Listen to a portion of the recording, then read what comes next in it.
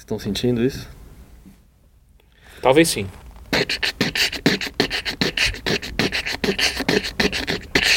O Heitor é bom em beatbox. Começou.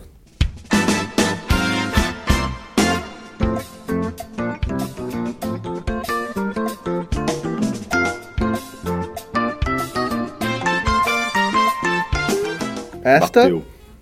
é mais uma edição do Games on the Rocks, um podcast no qual todos os integrantes jogam videogames, bebem e pagam contas para esquecer dos seus problemas e ainda assim oferecem conselhos todas as semanas. Eu sou o seu anfitrião, Heitor de Paula, Beatbox. e eu tô aqui acompanhado com o rei da harmonia Henrique Sampaio. e ele, o segundo rei das batidas.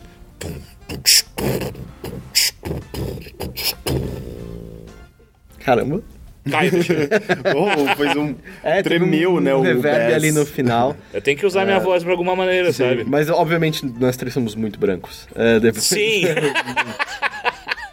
Mas você é o segundo rei das batidas, porque o primeiro fica perto de casa. É um lugar que vende bebida. É horrível. É horrível. Era um ponto de prostituição e venda de crack no passado. Não, mas Rei das Batidas é um nome tão genérico pra lugares Deve que ter nem, vários, tipo, sei né? lá, Rancho da Pamonha, sabe? Não, Não, Rancho mas- da Pamonha é uma É franquia. trademark. Ou é Rancho da Empada? Rancho da Pamonha. Mas da Empada também é. Pode ser. Ou Casa da Empada. Não, Rancho da Empada. Rancho da Empada existe. Eu não gosto porque eu não gosto daquela massa que se desfaz, que é massa podre, Massa né? podre. Eu Você não gosta de massa podre? Não, não é que eu não gosto. Não é a minha massa favorita. Massa favorita folhada, certo? Pra doce. Vá tomar no cu. Eu não Você não comeu concor- uma torta de frango com massa Eu folhada? não concordo muito com massa folhada pra Ah, vá salgado. merda. Eu como, claro, não sou fresco.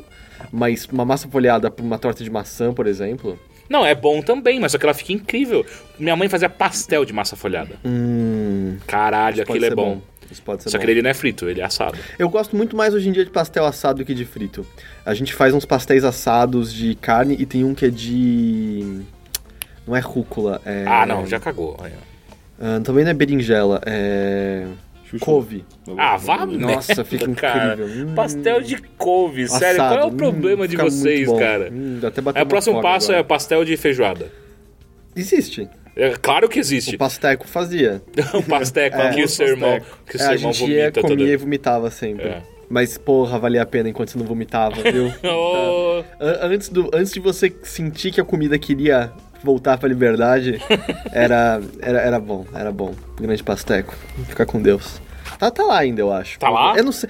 É que fica em Osasco. E eu não acho que em Osasco existe vigilância sanitária. Então, eu acho Osasco que não existe muita muita coisa, cara. é. Ou assim, talvez exista, e por padrão de Osasco, o pasteco tá ótimo. Porque Ou às vezes os osasquenses não tem problema nenhum. Nenhum. Com... Gente, eu não sei, eu morei em Osasco, eu nunca fiquei sabendo desse lugar. Mas É. até aí eu era Você era só passante, né, de Osasco. praticamente... Você era um frequentador, você não era um morador. Que nem o Isaac em Paris, né? Ele era um frequentador de Paris. Isaac? Isaac do Paris 6. Ah, sim! Desde pequeno eu era um frequentador de Paris. É verdade. Nossa, você não tinha Grande jeito mais Isaac. babaca de dizer Eu essa acho que a frase. gente deveria ir pra lá só pra... O Isaac tá aí? E chamar, e quando ele chegar perto... Cara, você é um babaca. Pior Na que boa. eu não sei dizer se Paris 6 é bom, eu nunca comi lá. Então, segundo o nosso amigo Chorinho, é uma merda. É uma merda? É. Eu gosto muito de que a propaganda é que os pratos têm todos nome dos artistas, amigos do chefe Isaac. Então você tem um prato chamado Kelly Key. Essa E tem também grande tem artista da tem cultura Sabrina brasileira. Sato também. Ah, é? Só Eu grandes não sei artistas. que lugar é esse que você tá falando. Paris 6 é um bistrô 24 horas que tem ali no Na Jardim Tietê, Paulista. não é? É. Não conheço. Você não tá perdendo nada. Bom, eu não sei, eu nunca pra ser comi. um Eu, não, bistrô 24 horas já é muito estranho. eu nunca comi, eu não posso falar da comida. Eu posso falar de Combabá, as propagandas são. Isso eu posso tranquilo. E Combabá com o nome dos pratos são. Eu não quero comer Kelly Key. E o quão Não, mentira. babaca é o Mas Isaac. eu não quero é o comer um Isaac. prato chamado Kelly Key. E o quão babaca é o Isaac. Frequentador de Paris desde pequeno. É. Fica com Deus. Imbecil. A gente tá aqui hoje para o quê? Estamos mesmo. Pra falar do que estamos jogando nas últimas semanas. Semanas recheias, repletas de... Recheadas. É que eu pensei em cheias e são recheias. Recheias. Recheadas, repletas e cheias de jogos. Alguns bons, alguns não tanto. E eu vou começar aqui com meu amigo Henrique Sampaio. Tudo bem? Tudo bem, Como é que você tá? eu tô bem. Eu tô achando vocês dois desanimados, pra falar a verdade. Eu acho que essa segunda-feira fria E a construção, as 4 construções que contabilizei ao redor do meu apartamento estão colaborando pra isso. Eu não cheguei a ver como é que é o nível das construções em volta. A casa da minha namorada tem uma construção do lado, mas eu descobri que eu sou muito bom em ignorar. Eu sou muito ruim quando é vizinho fazendo reforma no prédio. Aí é foda, porque é um barulho que ecoa em volta de você. Mas construção do lado então, eu consigo. dentre essas 4, uma é de um vizinho dentro do meu prédio. Ok, ela sozinha já seria o suficiente. Mas é que eu não sei, eu tive um bom fim de semana, eu tive um fim de semana revigorante, eu diria. Eu tô bem hoje. Eu também tive, eu comi bastante no meu fim de semana. Eu tava lá, eu vi. Não, você não tava. Em parte de você comendo bastante. Não, você viu sexta-feira. Você no comeu sábado, mais no sábado. Eu comi mais ainda. Uhum. Mas o menino quieto, o Henrique, Eu também você tive comeu um bastante? ótimo final de semana, também comi bastante. Também tem construção ao redor do meu prédio e... Então você não tem nada de novo pra acrescentar nessa conversa? Não, eu sou igual a vocês. Mesma vida, praticamente. Não, você não é igual, não. Os acontecimentos ao redor são iguais. A diferença, clara, é que você é magro e nós não. Isso pesa. Ó, você viu? Tá rápido no gatilho. E vamos ver então se você fica mais rápido. E aí, o que você andou fazendo nesse fim de semana? Eu vi cachorros. Quê? É que a gente encontrou... Isso você tá dizendo que você jogou Watch Dogs? Não, ou não. Okay. Não, pior que não. Eu acho que sou uma das poucas pessoas que não jogou ainda Watch Dogs. Não, a gente encontrou durante o casamento de uma amiga minha.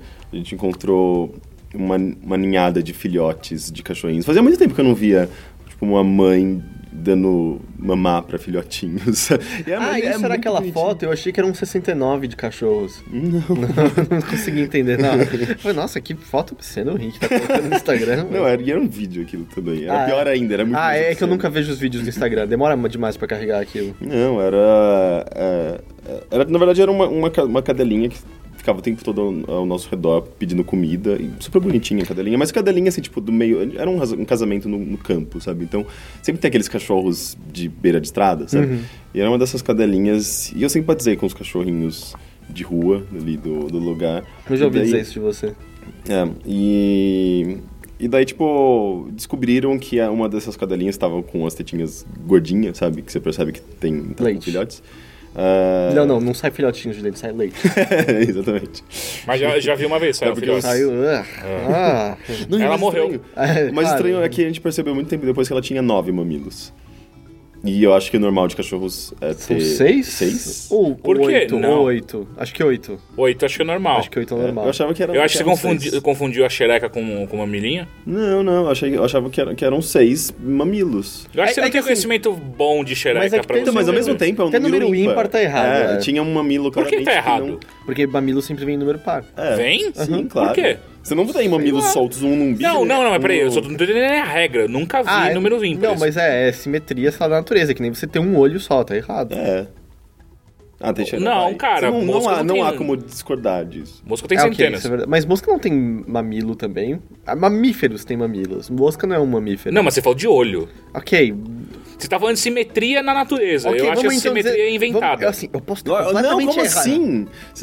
Você quebrou agora a maior regra natural, que é a simetria, essa coisa da lei áurea, da natureza, que, tipo, toda a arquitetura é baseada praticamente nessa lei que Peraí, vem mas da tem natureza. bicho que não é simétrico. É. Lambari não tem o rosto de todo um lado só? Hã? Que? Qual é o peixe que a gente compara com a filha do Justus? É o baiacu. Baiacu? Não, baiacu. Eu comparo com o baiacu. Baiacu não é o que incha? É. Não. Claramente simétrico e bem bonito. É lambari que tem o rosto de um lado só, Nunca vi. não é? Eu não entendo nada de peixe também. A gente não entende nada de muita Mas coisa, eu vou dizer cara. assim, eu tenho quase certeza que todo mamífero tem essa simetria, mais ou menos. Mamilos? Eu nunca vi, tipo, um mamífero com um mamilo só no centro do corpo. Ok, peraí, Olha lá! É que o que eu lembro é que Eu tenho acho- certeza, tipo, ornitorrinco deve ter isso que eu uns ia falar. 7. Não, então, é que ornitorrinco, pelo que eu lembro de alguma aula, eu acho que o leite fica meio que espalhado nos pelos e os filhotes lambem. Mas eu não sei se os Ele tem mamilos- veneno aquela Eles merda. lambem? Pra mim Como já é o eles suficiente lambem pra aquela porra. Com bico? Ou eles chupam. Eles não conseguem nem chupar também com aquele bico. Isso é preconceito já, assim. A não ser que eles tenham uma língua gigante que vai Pode ser, passando. eu não sei. Mas é que tinha alguma Eles coisa... lambem, é verdade, eles lambem, lembrei. Mas tinha alguma coisa assim Bicho que, incrível, que eles ficava... fazem tudo, né? Ele tem até veneno. Quando eu descobri que ele tem um veneno... Só o macho. Ah, sei lá, não, cara. eu lembro- Cadê a simetria agora? Não, é só o macho. Eu lembro de uma história do Chico Bento. Que Agora você vai fez. falar pra mim também que as fêmeas recebem menos que o macho. O quê? Sim, menos veneno. Pô, que raça sexista, né?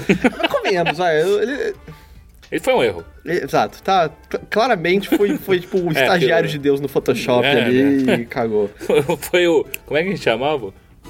O Marco. Marco, não era Marco? Não, era o... Não era o Bob, era o... Que Bob? Alan, era o Alan. Alan só tem a porra de um trabalho, Você criar Alan. um bicho, sabe? Só um. Eu fiz todos. Eu pedi um pra você, seu filho da Pô, puta. ele criou o mais legal de todos. Tem Eles uns são tão incríveis, simples, ó, ele não sabia o que fazer, botou o rosto lambarim inteiro de um lado só, não sabia mexer com proporção. Porra! Alan era só fazer algo assim, mas não, tinha que fazer tudo.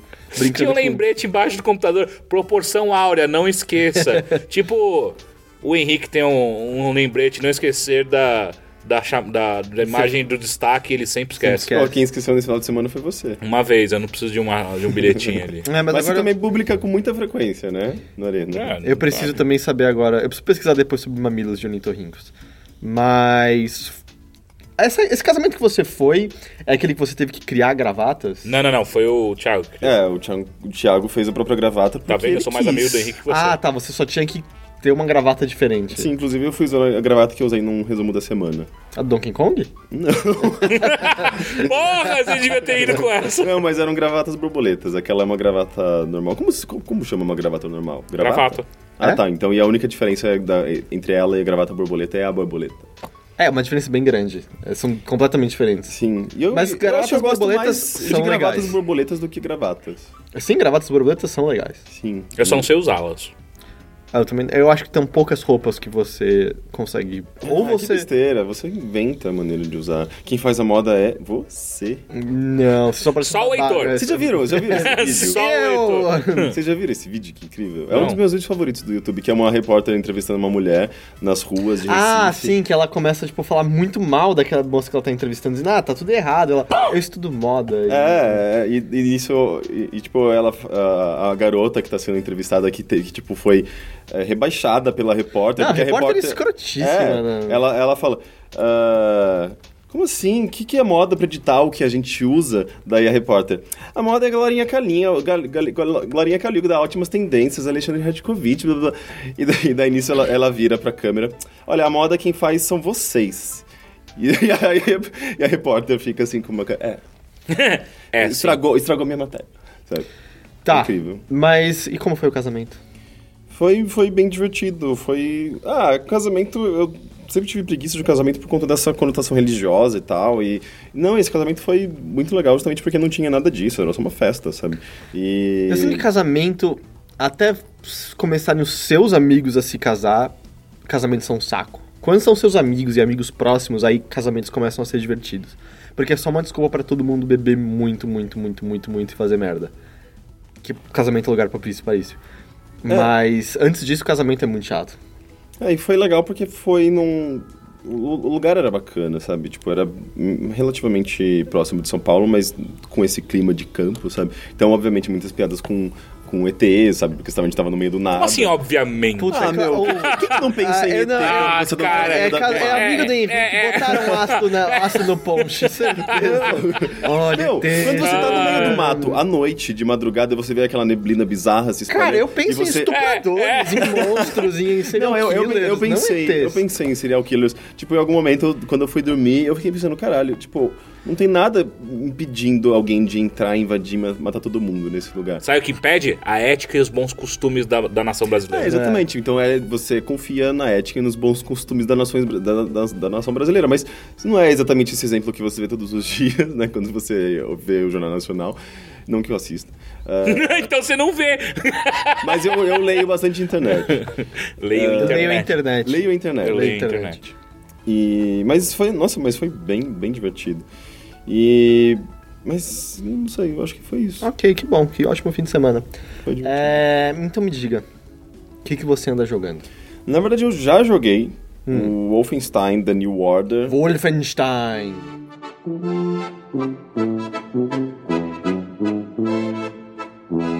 Es gibt ein Haus in Neu-Berlin, man nennt es Haus Abendrot. Es war der Ruin vieler guter Jungs, von mir, mein Gott, litt ich Not.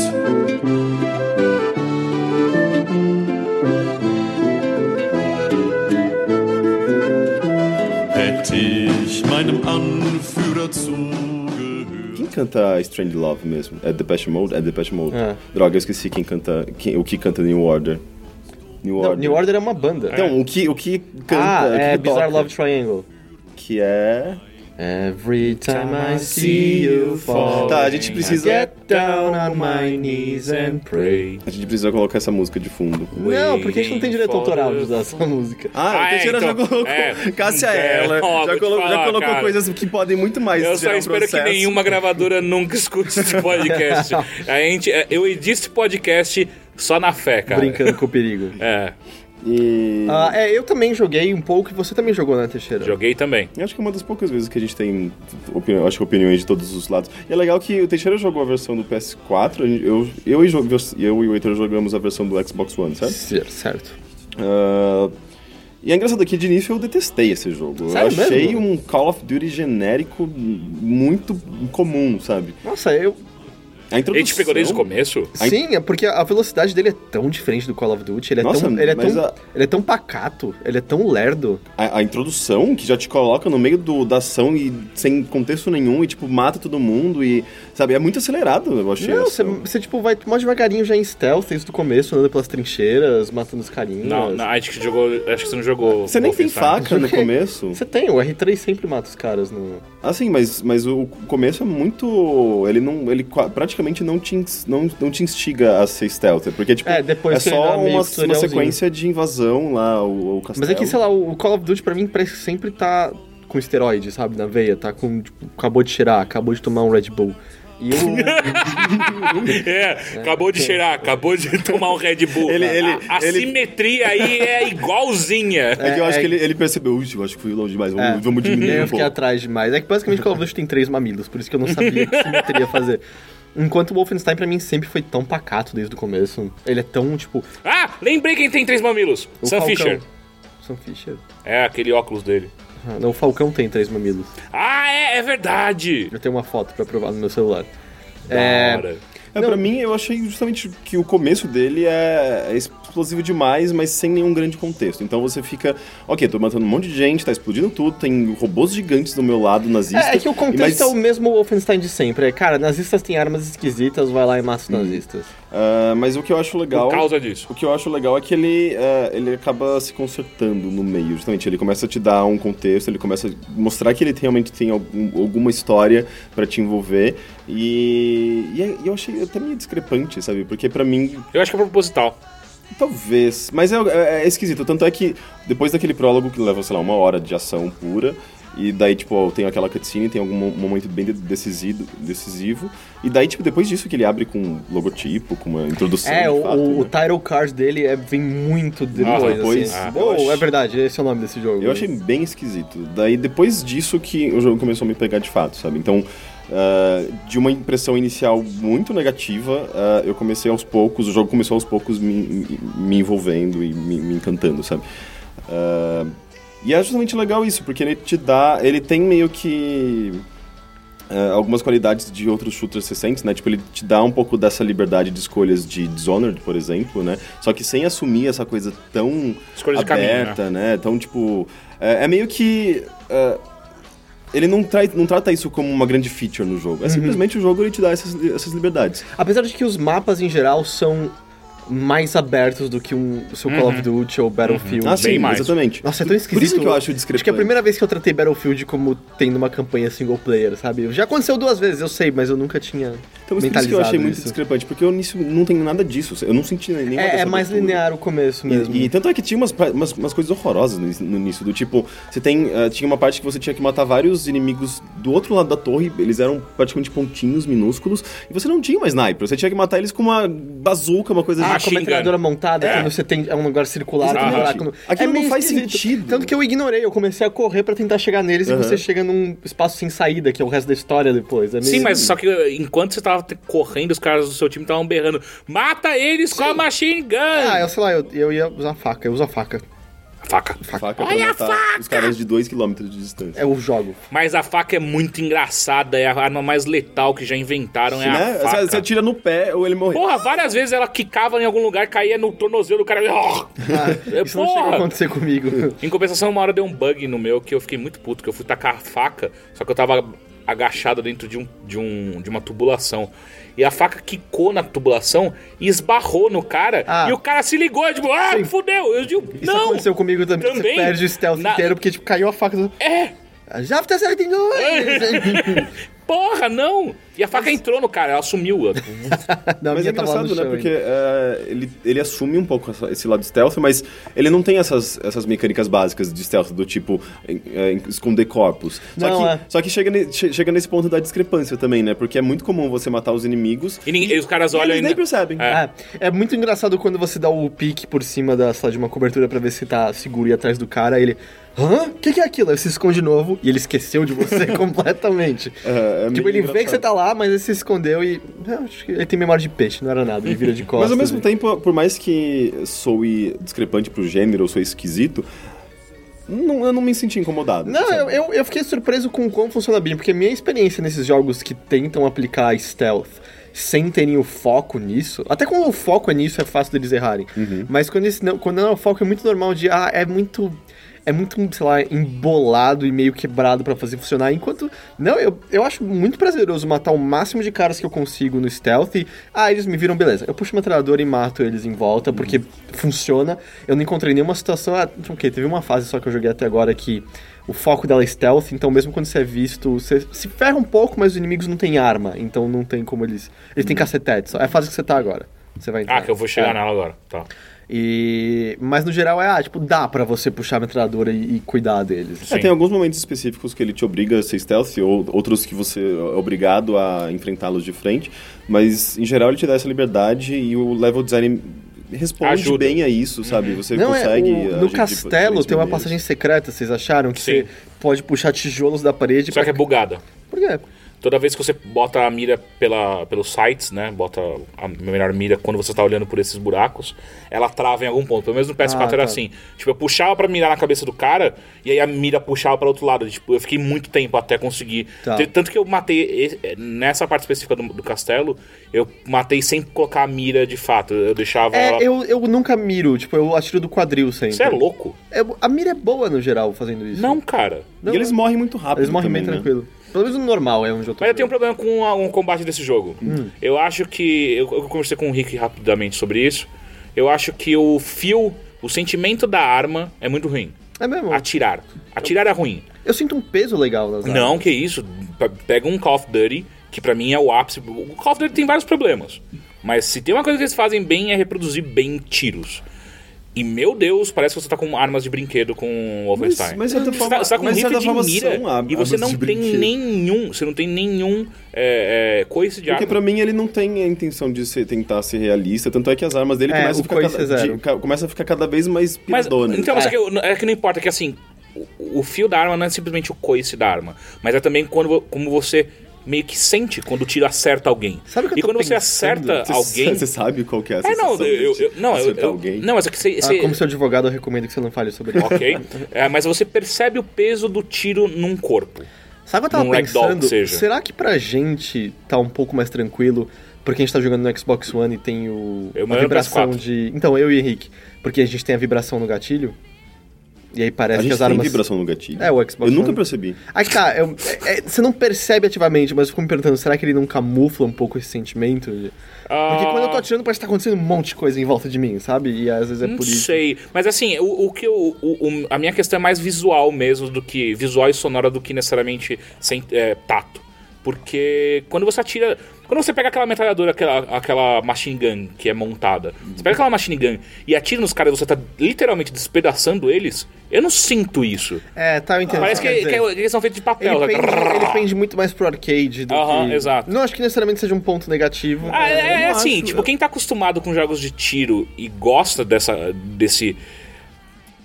dessa fantasia real, vai sentir falta, eu sinto. Tipo, porque eu sinto. Quando eu pego um rifle de mira, eu tô esperando, tipo, eu vou dar um tiro e dizer, tá! Não, o sniper você atira como se fosse qualquer outra arma.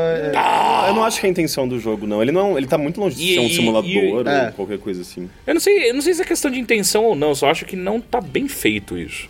Eu realmente acho isso. Nunca me incomodei. Porque assim, até jogos que não são, por exemplo, Team Fortress. Team Fortress, o seu sentimento de tiro, de poderio da sua arma é enorme. Tipo, tanto que o arco e flecha do sniper, que é uma arma secundária dele, que você pode pegar, é incrível. Tipo, você total sente um arco e flecha. O barulho do tiro saindo pela arma, acertando o alvo. Enfim, tem toda uma sequência de coisas que tem que acontecer pra você sentir bem. Vai evoluindo, pega as outras armas, pega... Cara, eu prometo. Então, é que o engraçado eu acho que elas têm uma grande diferença entre elas, sabe? Tipo, tem momentos que você sabe que usar, justamente porque... não sei se visualmente, eu realmente nunca me importei com isso, mas elas são muito diferentes, eu acho. Elas têm um impacto diferente dependendo do momento que você as utiliza, sabe? E é legal que você vai tendo essas armas muito malucas, sabe? Tipo, do tipo... malucas, entre aspas, mas coisas do tipo... arma de raios, ou armas de energia que fazem o corpo explodir, o corpo do inimigo explodir na hora. É bem tradicional de bem Wolfenstein, assim. E mesmo, sei lá, porque você acabou de dar o salto temporal que o jogo dá. E, tipo, especialmente essa fase que você vai passar agora, você vai ver mais... Eles não têm mais nenhuma ligação com armas reais. Tipo, a shotgun que você pega é uma shotgun automática que você atira tão rápido quanto uma pistola e destrói tudo. Ele tem momentos meio futuristas, que você pega umas armas eletrônicas, laser, muito loucas, e você vê que, tipo, ele realmente não... A ideia dele é muito mais ser uma... sei lá, ele vai cada vez mais se afastando de Call of Duty, sabe? Ele começa muito parecido e daí, tipo, ele vai começar a se afastar, sabe? E o negócio é uma coisa que eu ia perguntar. Você gostou do tom da história? Gostei bastante. Porque eu também tô gostando bastante. Eu gosto, assim... Eu acho que eles criaram... Eu demorei um pouco pra me tocar, mas eles criaram um clima de derrota e opressão em torno de você muito bom, muito forte. Que pra quem não sabe, ele é uma versão alternativa dos eventos de Wolfenstein, no qual... Do Wolfenstein de 2009. Eu acho que já de antes disso, porque o Wolfen é tipo, acho que do Return... Porque o de 2009 é só meio, o BJ continua lutando e tá dando certo pros americanos. Mas é como se ele fosse quase um reboot do começo, em que os americanos perdem, os aliados perdem, na verdade, e a Alemanha ganha a Segunda Guerra Mundial e domina o mundo inteiro.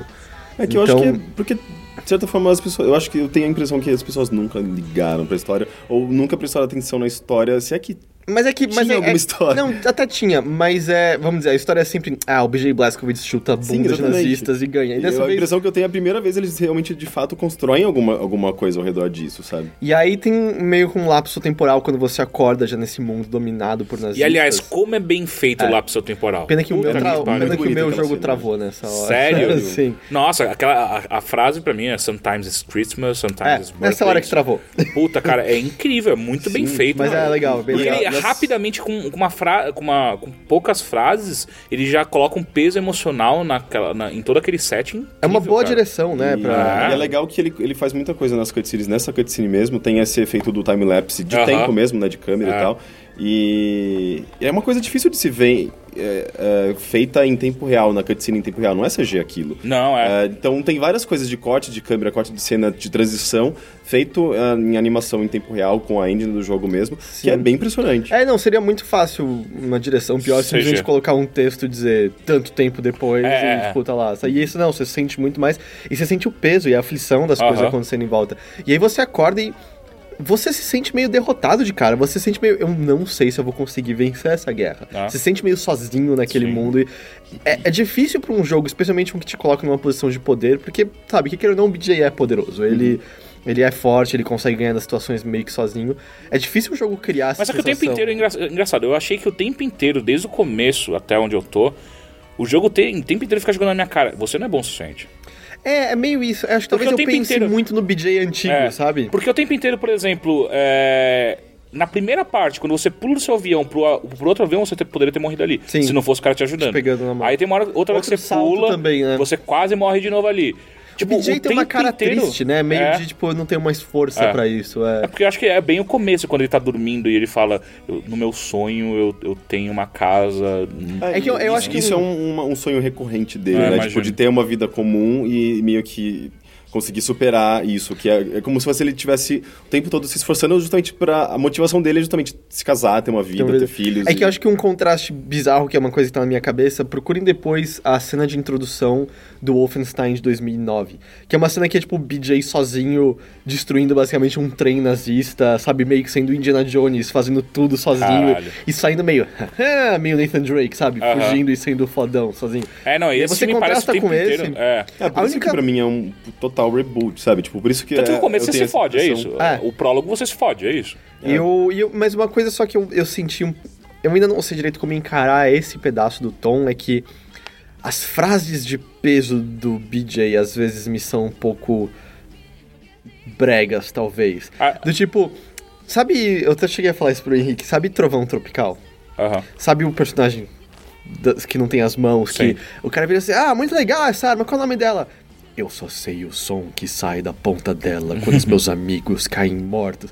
O BJ é meio assim, sabe, tipo, eles choram de mágoa. Eu não posso chorar de mágoa. Minha mágoa me afogaria.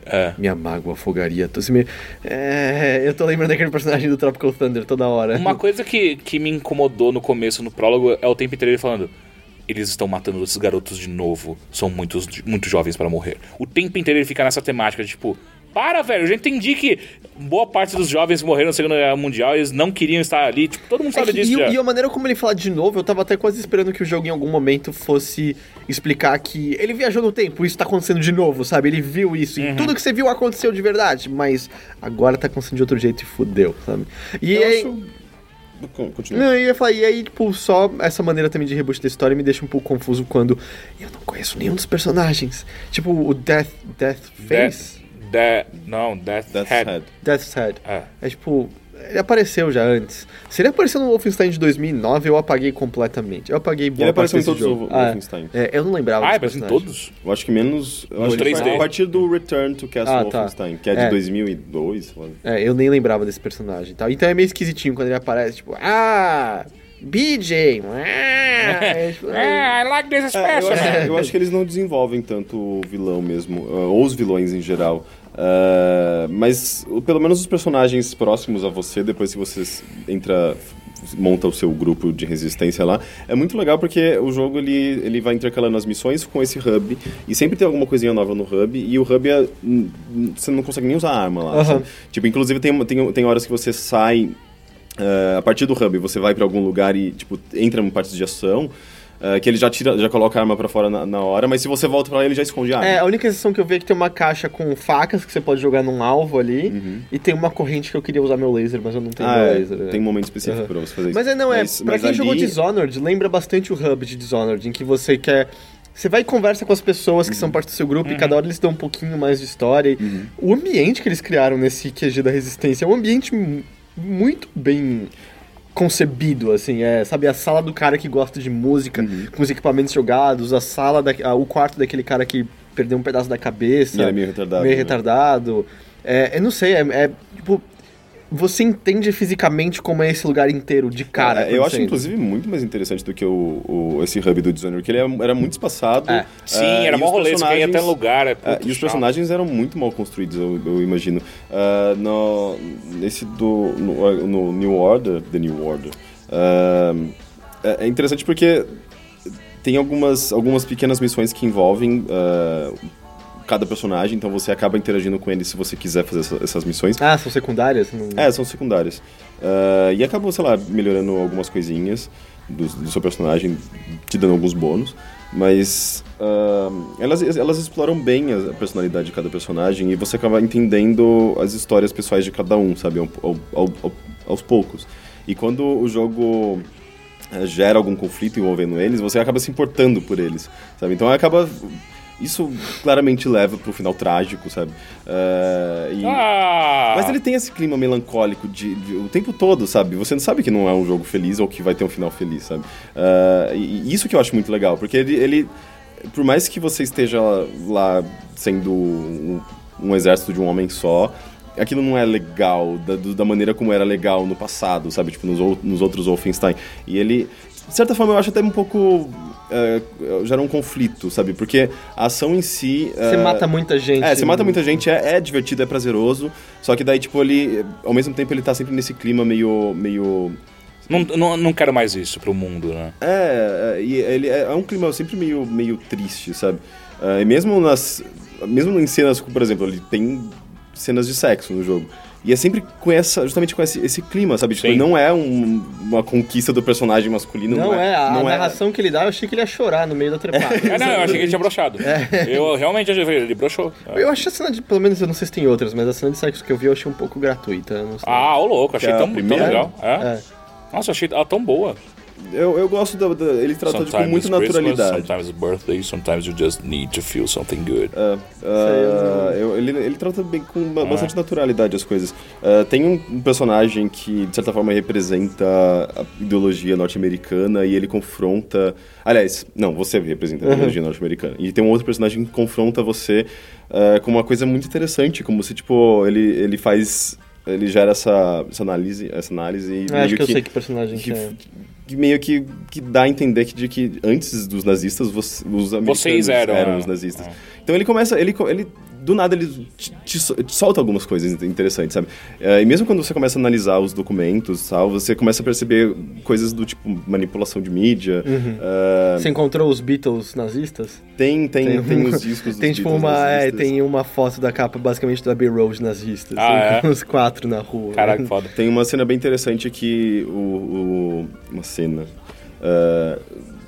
a sua base lá dos rebeldes, ela fica escondida no meio de, sei lá, tipo, um prédio, sabe? Tem pessoas, tem nazistas ao seu redor, sabe? Tem civis, pessoas ao seu redor que estão vivendo suas vidas.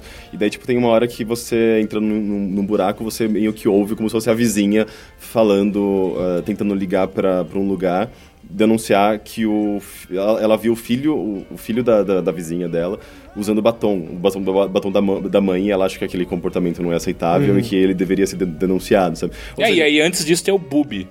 Tem o Booby, que é o namorado da é uma das... Angel. Das capitãs. Aquela é mais velha e ele é mais... A cena do trem, que tem um trailer que saiu. Sim. Né? Nossa, o Booby é muito bom, cara, aquele personagem. Eu só gostaria de, tipo, não ter visto o trailer que tinha exatamente a cena do trem antes. Porque... E uma coisa que eu fiquei impressionado é que, tipo, a gente tá todo mundo jogando na nova geração, mas ele é basicamente um jogo de PC bom dos últimos 2 anos. Eu tava comentando com o Henrique, o draw distance dele, que é o que você consegue enxergar no horizonte, é muito ruim.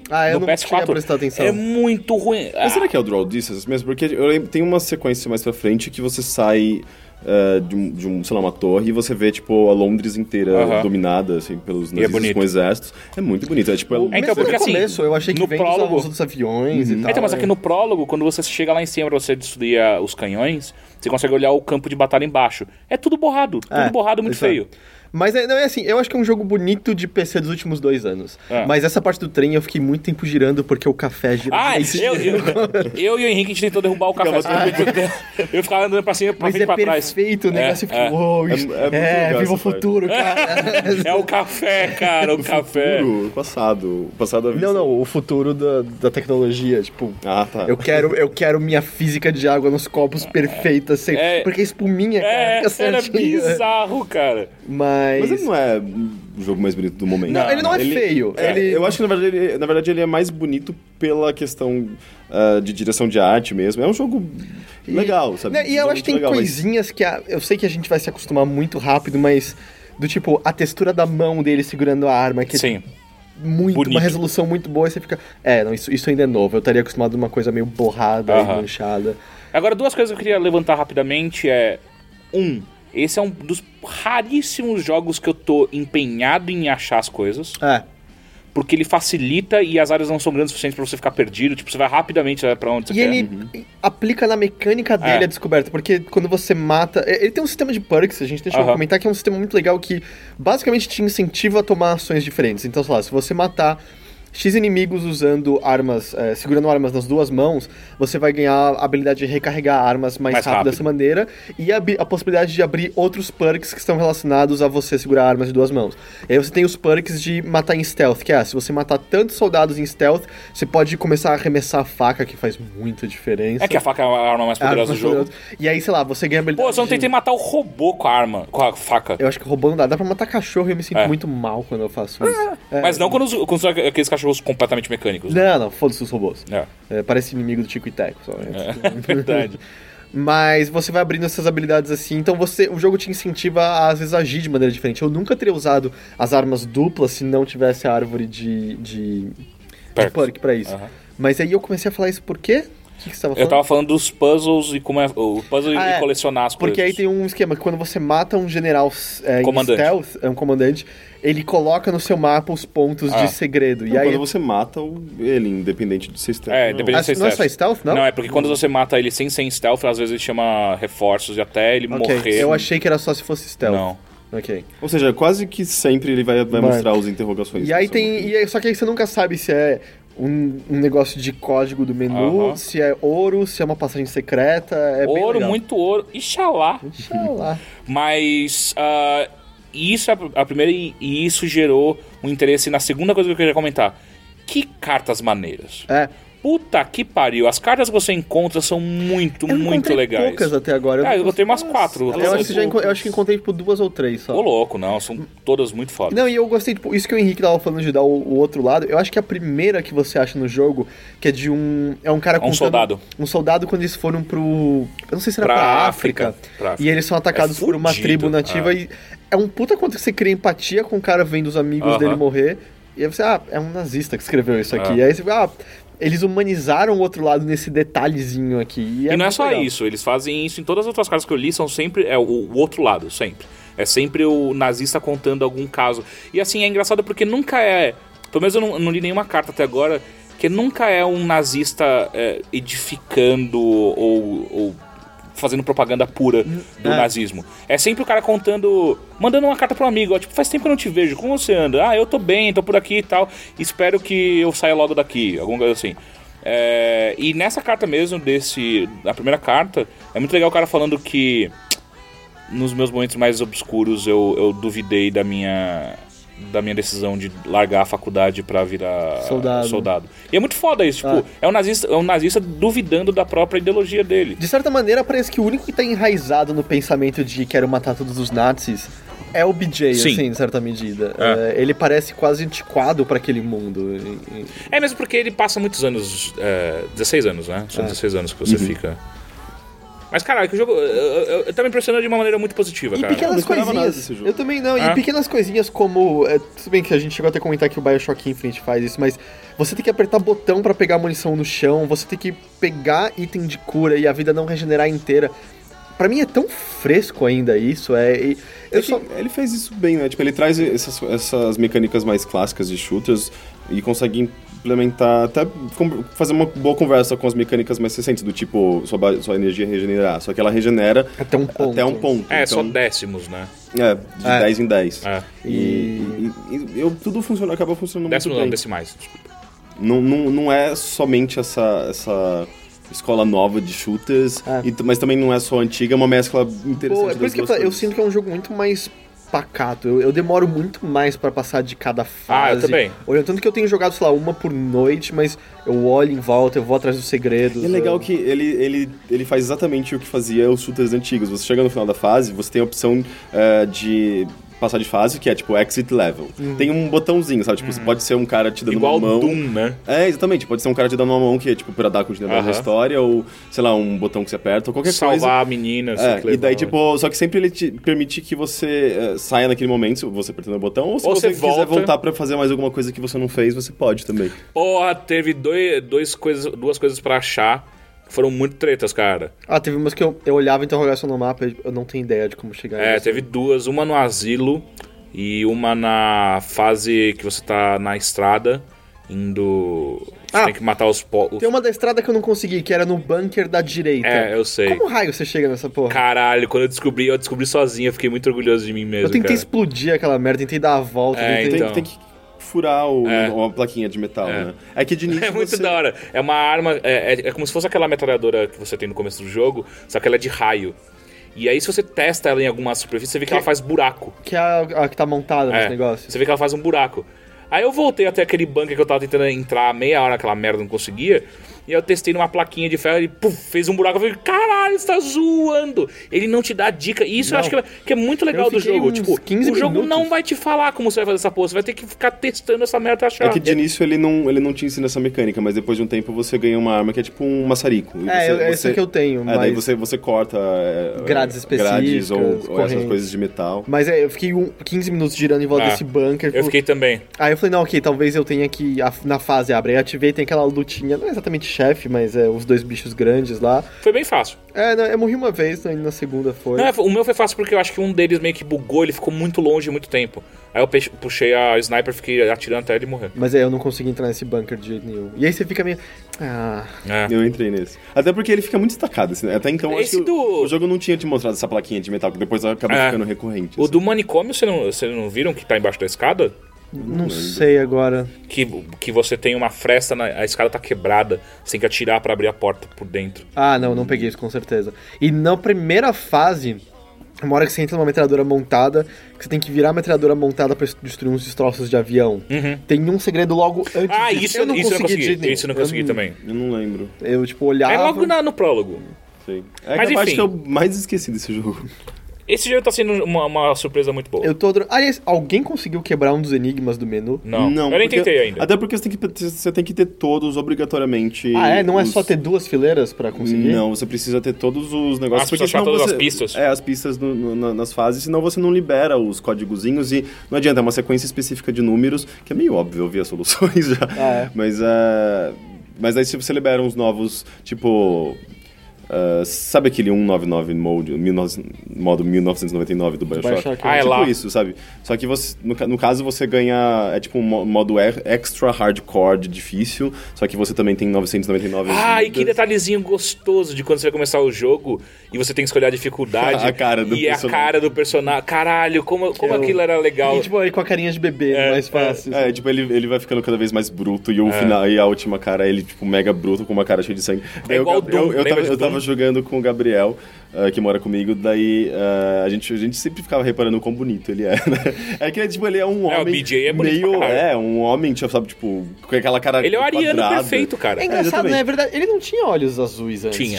Tinha tanto que aquela imagem que mostra o Wolf, o primeiro e esse, ele é loiro de olhos azuis. E é que eu gostei que quando alguém trouxe implicação há pouco tempo que BJ Blazkowicz, ele é judeu, na verdade, e ele mata nazistas. Eu gostei de quando essa interpretação foi feita. Mas Blazkowicz é um nome polonês, então talvez sim. E, enfim, tipo, e a gente... Alguém sabe da onde veio BJ ou só Blowjob Blazkowicz? Eu acho que é pra ser uma piada só mesmo. Eu também não sei. Por isso que eu acho esse jogo, ele me impressiona em algumas coisas, porque eles mantiveram, por exemplo, o nome BJ Blazkowicz. Mas aí, tipo, é que tá há muito tempo já pra eles mudarem, e quando eles criaram um bando de adolescente que criou um jogo foda em casa, e... Tipo... Não, mas é engraçado, tipo, um personagem com esse nome tem uma profundidade, sabe? É muito bizarro. Mas ela só agora, né, o que é interessante.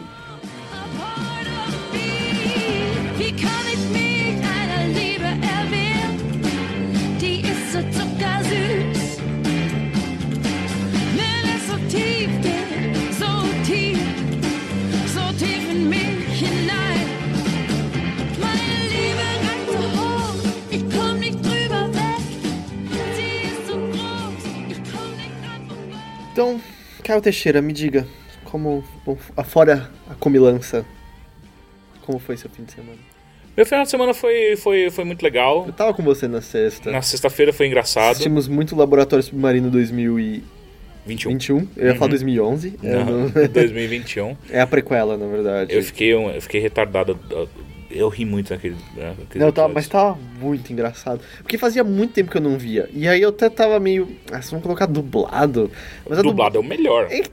Eu prefiro o original. Mas a dublagem... Mesmo? Mas a dublagem do Capitão é muito boa. Porque a dos outros personagens é ok.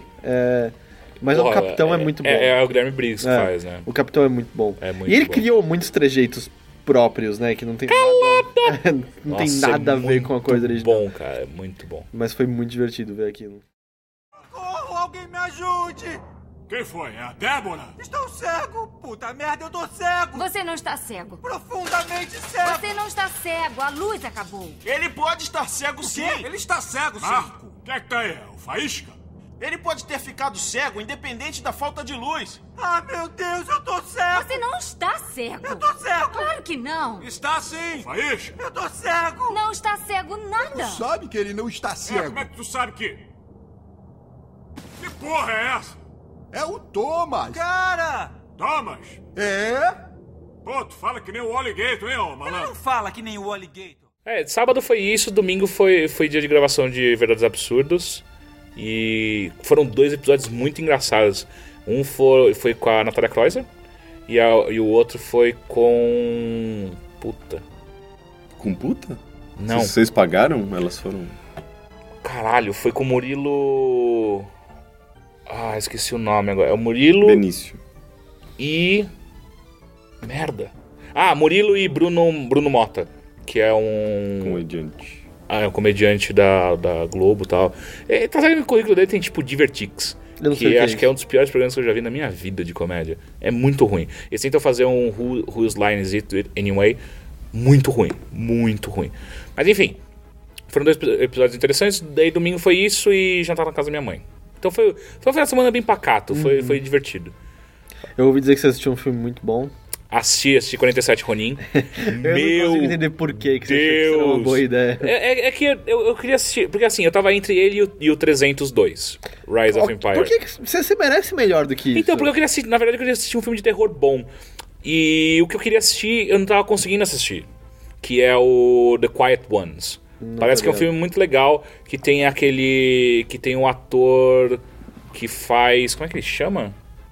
Ah, enfim, é um ator velho que ele fez um filme muito legal. E... Ah, assim ia ficar fácil. Eu sei.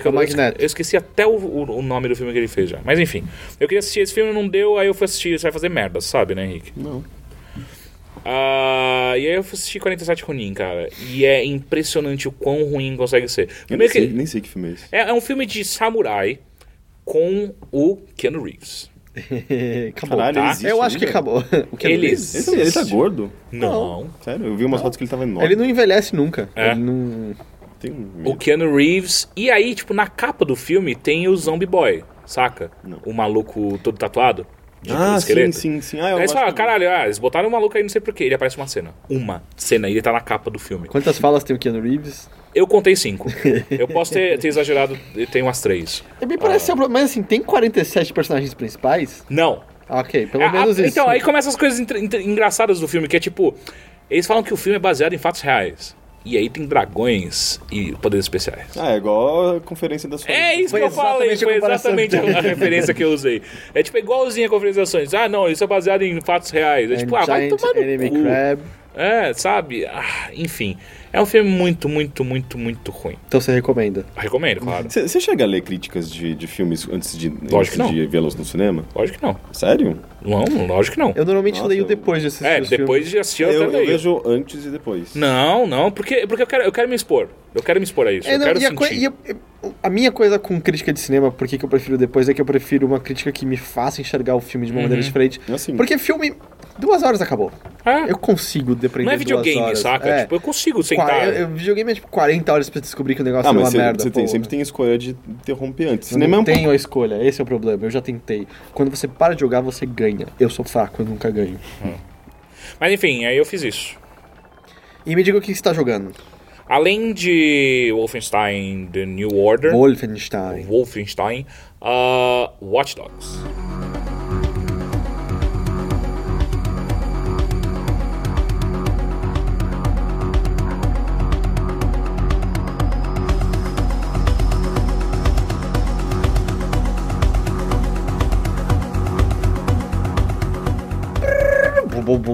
Eu não sei, Watch Dogs me lembra dubstep. Cara, aliás, qual que é a trilha sonora de Wolfenstein? Aliás, Watch Dogs? Watch Dogs. É tudo de música, é tipo Snoop GTA. Dogg. Mas é boa a seleção? É tão boa quanto do GTA? É. Isso não dá pra negar, eles têm uma boa seleção. Porque você conversou com um cara que eles não conseguiram tudo que eles queriam, né, da trilha sonora do jogo? Ah, não, era só em relação ao House de Chicago. Ah, tá. Enfim, Estou curioso, porque esse jogo passou já por todos os espectros possíveis de... Todo mundo tava numa ansiedade esquisita que todo mundo resolveu que amava antes de jogar. Game of the Year já E tava aí, rolando. de repente, passa aquela sensação Odeio. de... Esse jogo é grande demais, então eu tenho que odiar ele. E aí todo mundo Odeio. odeia do nada, pelos motivos mais imbecis do tipo... Essa cerca quebra mal. E aí, Então, eu tô num espectro entre essas duas coisas, só que mais tendendo atualmente pro ruim do que pro bom. Mas é verdade, até a cerca do Goat Simulator é melhor do que a cerca do... é uma porra de uma cerca, né? Mas enfim, o que pega é o seguinte: as primeiras horas de Watch Dogs você vai se apaixonar provavelmente pelo jogo. Porque eu não joguei o Infamous, por exemplo. Eu não joguei Infamous Second Son. Eu tô jogando Watch Dogs no PS4. Então, o Watch Dogs pra mim foi a primeira vez que eu sentei pra jogar de verdade algo da nova geração. Então, tipo, é impressionante. Você falou agora da textura do BJ Blazkowicz. Tem a textura do casaco do cara do Watch Dogs. Você fica, filha da puta, eu consigo ver a porra das fibras entrelaçando no cara. É incrível. Só uma pergunta, você fala cara, porque você já esqueceu o nome dele? Aiden Pierce, lembrei. Isso é sempre um sinal de alguma coisa, na minha opinião. Mas o Aiden Pierce, ele é horrível. Ah, é? Eu comecei jogando, tipo, eu tava com a minha namorada, daí ela falou, vamos, coloca em português. Eu falei, não, é um erro. Ela, não, coloca, vamos ver. Eu aguentei 5 minutos. É muito ruim a dublagem? É muito ruim, é nível Assassin's Creed. É muito, muito ruim. Acho que eu nunca ouvi Assassin's Creed em português. E Ubisoft, eu sinto que eles economizam muito na porra da localização. Eu imagino que seja também, tipo, uma quantidade absurda de falas e coisas a serem localizadas. Mas aí que tá. Ele não tem tanta história quanto o Assassin's Creed. Eu acho que se você for comparar o roteiro dos dois, ele é pelo menos metade. Tipo, em frases que você precisa falar. Mas é que será que não vem muitas falas das pessoas pela então, cidade? pode ser que isso pode ser, pode encarecer bastante. Mas enfim, esse jogo ele tem algumas coisas muito estranhas, que é o começo dele você vai se apaixonar, porque ele é muito grande.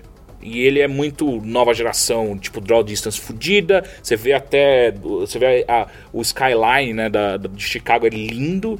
Você consegue ir pra Pawnee, que daí eu lembro de automaticamente... Chama Pawnee mesmo o Sim. lugar? Eu achei que era um nome inventado. Não, Pawnee, eu lembro de Parks and Recreation.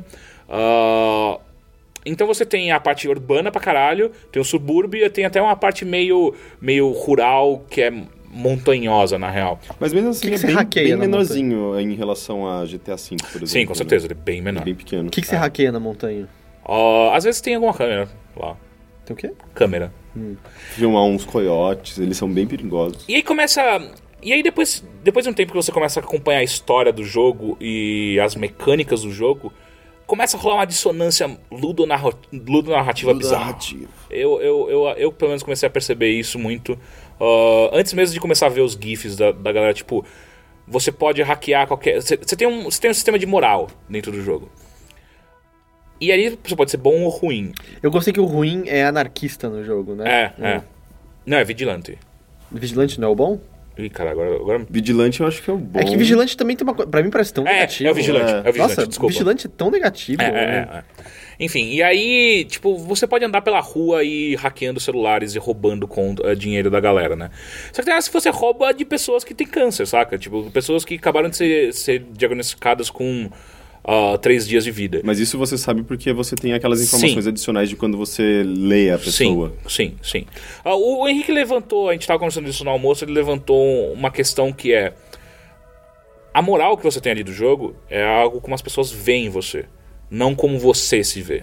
Então talvez aí passe batido por isso, mas ainda me sou estranho, saca?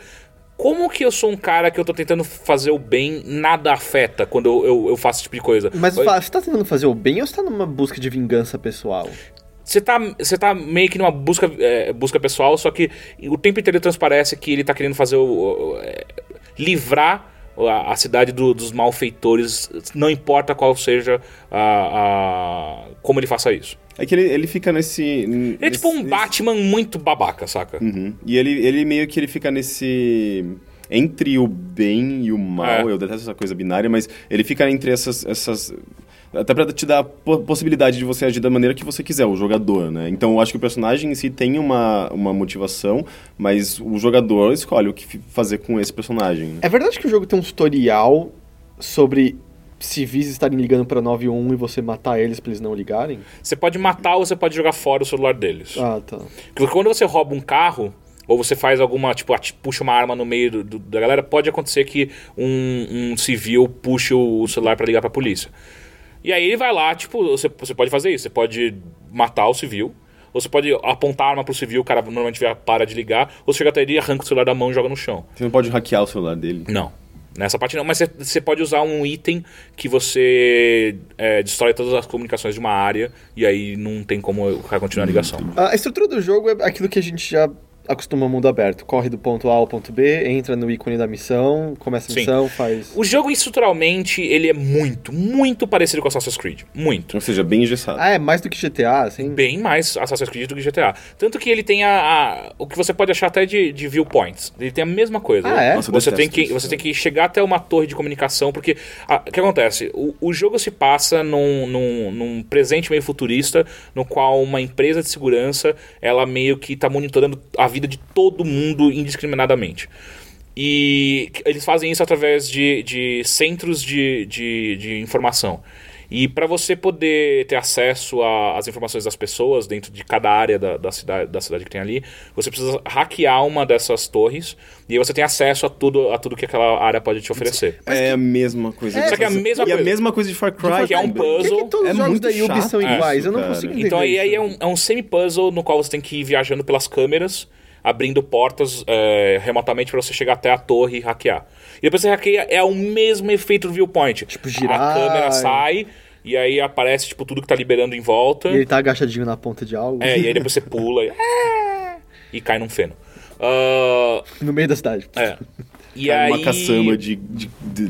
E assim, então, e é muito isso. Tipo, isso resume bem metade do jogo.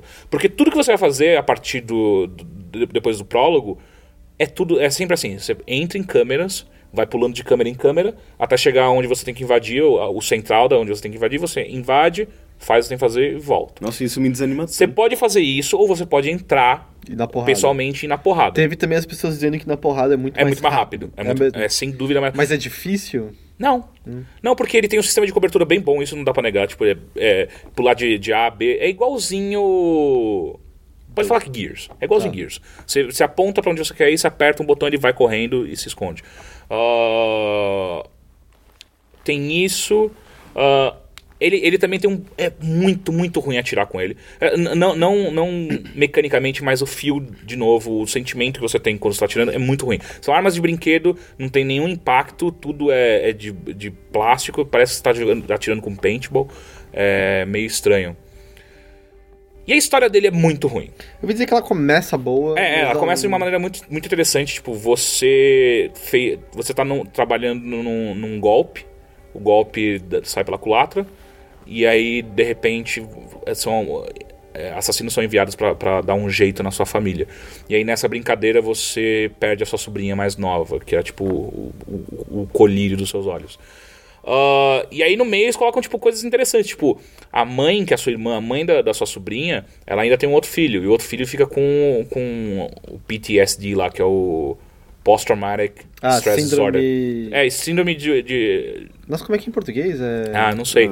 Mas é tipo uma pessoa que passou... Pós-traumático mesmo?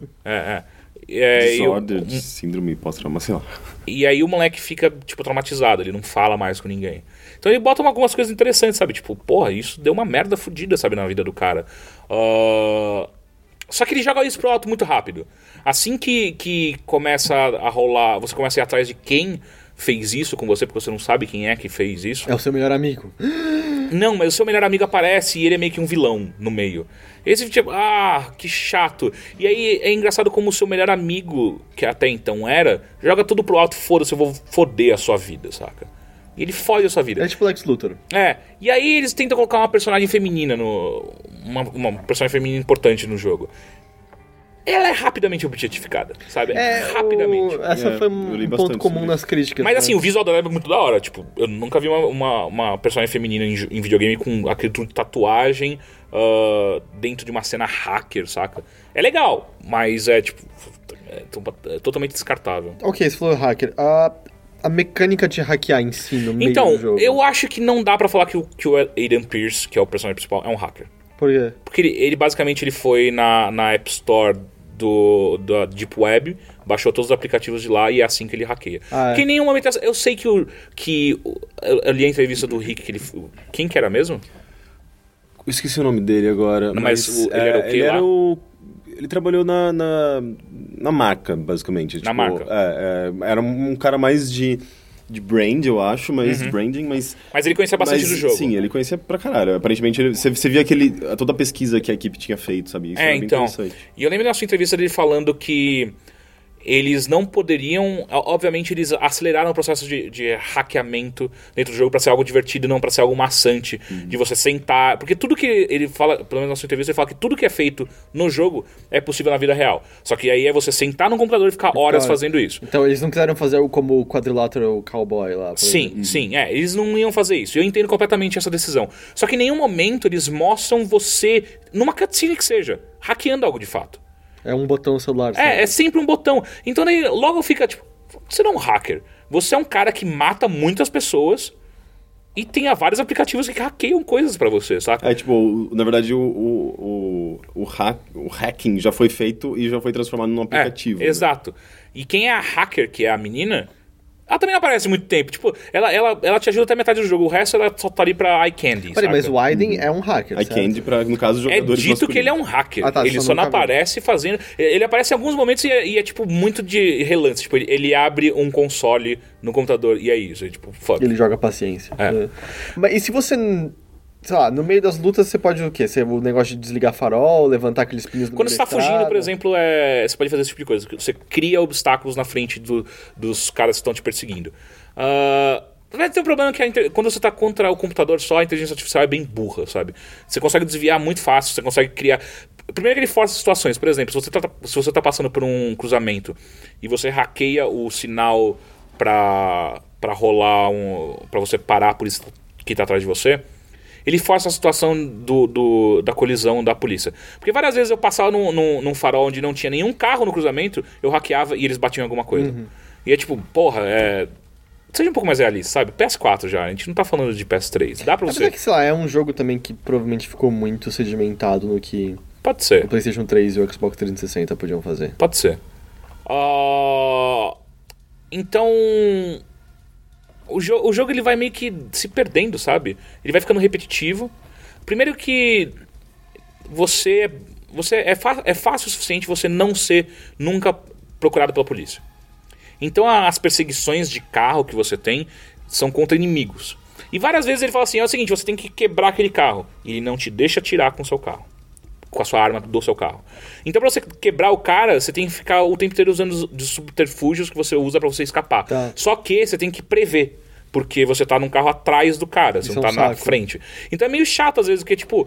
Puta, eu quero hackear aquela porra daquela ponte pra ele não pular. Só que quando chega no alcance do meu hackeamento, o cara já passou a ponte. E tipo, puta, então é o normal de você ir atrás do carro, bater nele até ele parar. Mas então você diria que, pelo menos na sua experiência, é correto dizer que a mecânica que deveria ser o diferencial do jogo, que é hackear, não é nada demais, na verdade. Não... Então, ela só aplica uma camada a mais, ela não necessariamente muda a jogabilidade. Ela não redefine o jogo. Ela não redefine nada. É um GTA nada. com uma habilidade diferente. Ele é um Assassin's Creed com uma habilidade Mas você escala os prédios? Ou você não escala prédios, mas você tem uma certa liberdade pra subir em coisas. Tá. Tipo, uma coisa que eu achei muito... Quando eu tava encantado com o jogo ainda, é que logo no começo tem uma cena de perseguição que a polícia tá atrás de você. E rapidamente eu percebi, tipo, pra rua que eu ia tinha um bloqueio. Aí eu... Foda-se, larguei o carro e comecei a pular de cerca em cerca dentro de casas. E funcionou. Tipo, que da hora, me deu essa liberdade. Eu não tive que furar um bloqueio ou partir direto pra um conflito. Eu consegui pular. Isso é muito legal, ele te dá esse tipo de liberdade. Só que no resto do tempo, você tá meio que restrito a... Entra nessa área e hackeia aquilo lá. Você pode fazer isso ou pulando de câmera em câmera, que é demorado, ou então você bate em todo mundo aqui, entra lá e hackeia. Uma das coisas que eu achei mais interessante nesse jogo, e eu não sei exatamente como foi tratado, é a possibilidade de você ver quem são os NPCs, o que eles fazem, ou tipo, a ocupação, e alguns detalhes pessoais deles, às vezes escondidos, né? Tipo, Vira ruído branco. Então, aí que tá, porque isso me parece tão legal, sabe? Tipo, de você poder... você é um espião e você percebe que, na verdade, você só consegue ver isso porque eles estão conectados. E as pessoas conectadas estão expondo sua vida pra alguma coisa, pra outras pessoas, pra espiões, pra governo, enfim. E isso é um tema muito legal e atual, sabe? Ele tá trabalhando bem com isso? Mais ou menos, assim, na rua, por exemplo, você tá no meio de pedestres. Não são todos que você pode hackear. Você passa o seu cursor em cima das pessoas, você vê informações básicas do tipo uma característica muito específica do personagem, em que ele trabalha e qual é a renda anual dele. Aí você sabe se ele é um bom partido ou não. Tem horas que você encontra coisas engraçadas, tipo, uma hora eu tava no cais, no pier, aí tô no pier, eu passo em cima de um pescador mó velhinho e viciado em sadomasoquismo. Sadomasoquismo. E é tipo, pô, engraçadinho, sabe? Tem uns que parecia que acho que era viciado em anime, viciado em otaku profissional. Mas tem alguma missão que envolve você analisar uma pessoa? Me traga um otaku profissional. Sério? Não. Pelo menos não cheguei até agora.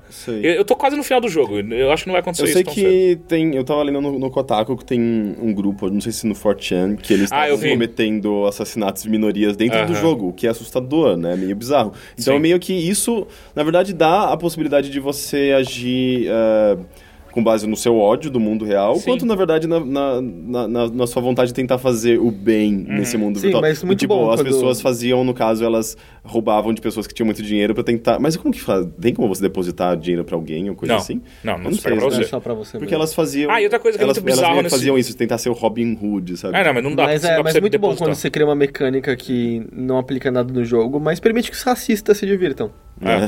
Mas uma coisa também que fica monótona muito rápido, igual Assassin's Creed, é dinheiro.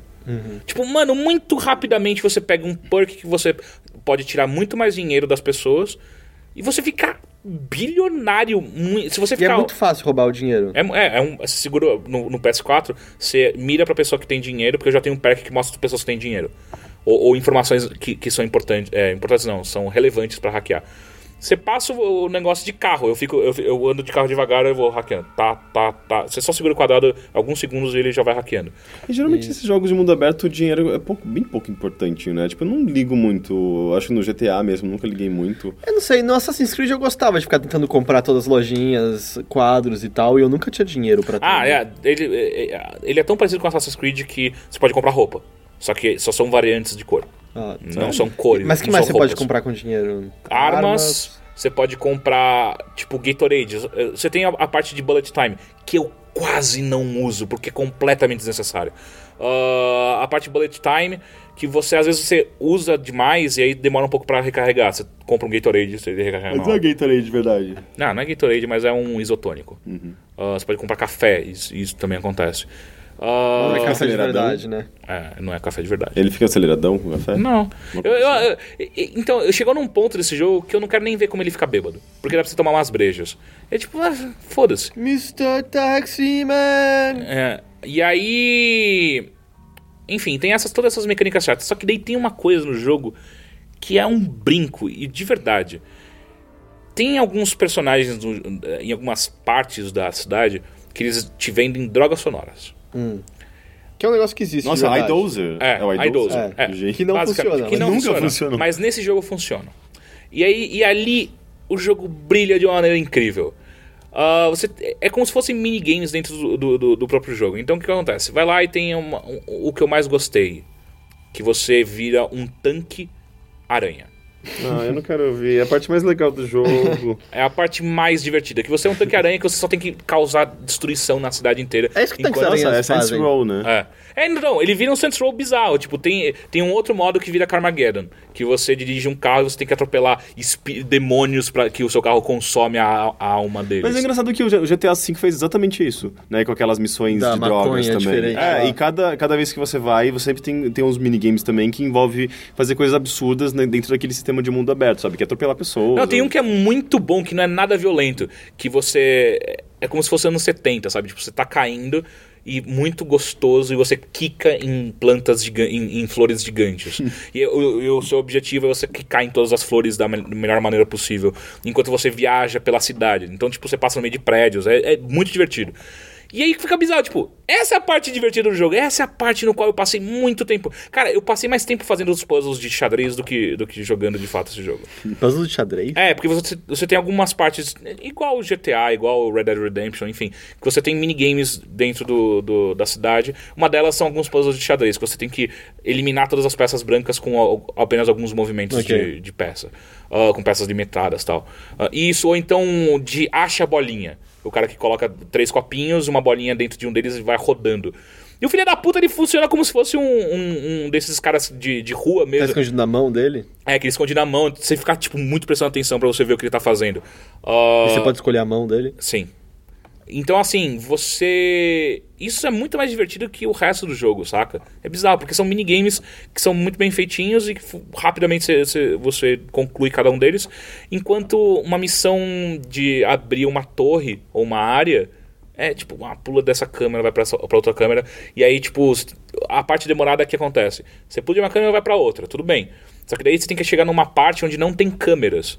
Você tem que esperar aparecer um cara que anda com um celular que tem câmera no bolso. E aí você pula pra câmera do celular dele, então ele é rotativo, né? Então ele passa de vez em quando. Qual Se que você é a perdeu. lógica disso? É, pra você chegar num ponto onde Não, você... sim, mas Não, qual mas que é de a lógica hacker disso? A lógica eletrônica, a lógica... É que é um vírus que não se reproduz, ele só se transporta. É.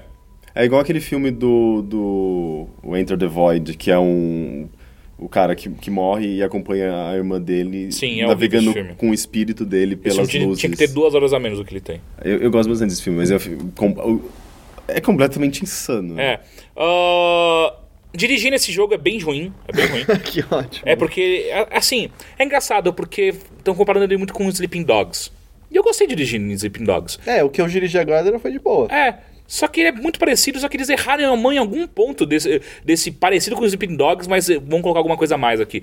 Porque não é divertido. Tipo, várias vezes você bate e você fica... Mas por que eu bati? Não tinha por que eu bater aqui. É, mas, sei lá, até GTA 4 também, em dirigir também era um saco. Mas essa parte de eu ter que parar um carro e eu não posso atirar nele é muito ruim, é muito chato. E é estranho porque, tipo, mesmo... Pra mim é uma coisa...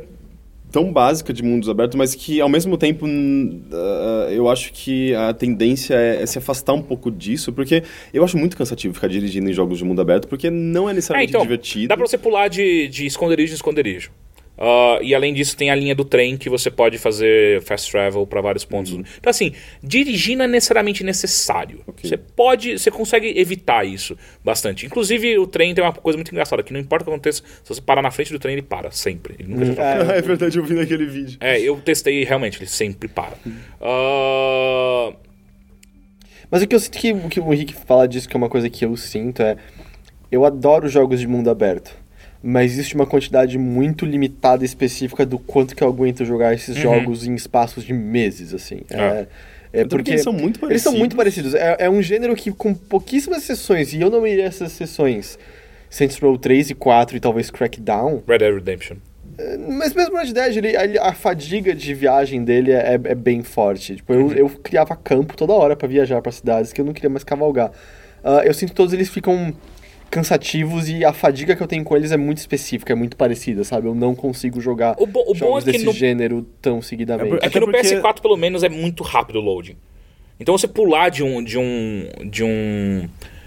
esconderijo seu pra linha do trem e depois pro seu objetivo é relativamente rápido, sabe? Então não é tão cansativo assim. E como ele também é menor que o GTA, não é tão demorado, a não ser que você esteja no exato oposto do mapa. Mas se não for isso, normalmente é rápido de você chegar. Que tipo de rádio que você tem no jogo que você pode... Então, a rádio do jogo é assim, ou é shuffle, ou é definido por estilo de música. Não, mas estilo de música, no caso, você escolhe sua rádio. Tem uma coisa legal, igual no GTA. Tem um mini game. Qual tamanho? Mini game. Eu achei que ele ia falar Um tiquinho de carimbó. Que você tá andando pela rua e às vezes você encontra pessoas que têm músicas escondidas no celular deles. E aí você vai lá, hackeia e você tem uma música nova na sua rádio. Mas assim, você tem rock, rock. Tem música dançante? Acho que é techno mesmo, eletrônico. Eu não sei. Eu botei só rock. Porque É a decisão correta, Porque o né? eletrônico dele não me agradou mesmo. E o rock, ele abarca rock e jazz, não sei porquê. Tá ali um do lado do outro. E folk também, tá tudo junto. Também. Então é engraçado você tá fugindo da polícia e tá tocando Willie Nelson, sabe? Fugindo. How many rounds must a man... E... Hack the planet, must a man walk down. Mas, uma coisa que eu gostei bastante do jogo. Assim, eu gostei bastante, mas ainda tem muitos defeitos, que é o multiplayer dele. O multiplayer dele é muito legal. Só que ele me lembra muito o multiplayer de Assassin's Creed. Porque jogos que não foram feitos com multiplayer, cada vez mais eu sinto isso, que não foram feitos com multiplayer como um core do jogo, uma base muito importante do jogo, eles têm um problema muito sério de matchmaking, que é colocar pessoas que não jogam tão bem contra pessoas que não jogam tão bem também. Se você colocar pessoas que não jogam tão bem contra caras que já estão no level sei lá qual, não dá, você vai perder, você só tá perdendo tempo na real ali. E o Watch Dogs é muito, muito, muito isso. O que acontece? Você pode invadir ou ser invadido o seu mundo por outros hackers. Mas isso no jogo single player mesmo. Isso.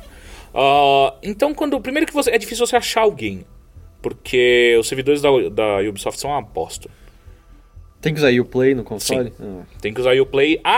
E tem dois a três modos de multiplayer que só quem tem Plus pode jogar.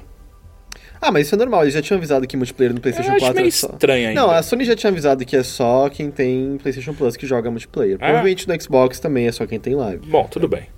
Mas de qualquer forma eu acho meio estranho. Mas é tipo, então tem um modo específico multiplayer, mas ao mesmo tempo no modo single player você pode ser invadido por alguém, assim como no Dark Souls, por exemplo. Sim.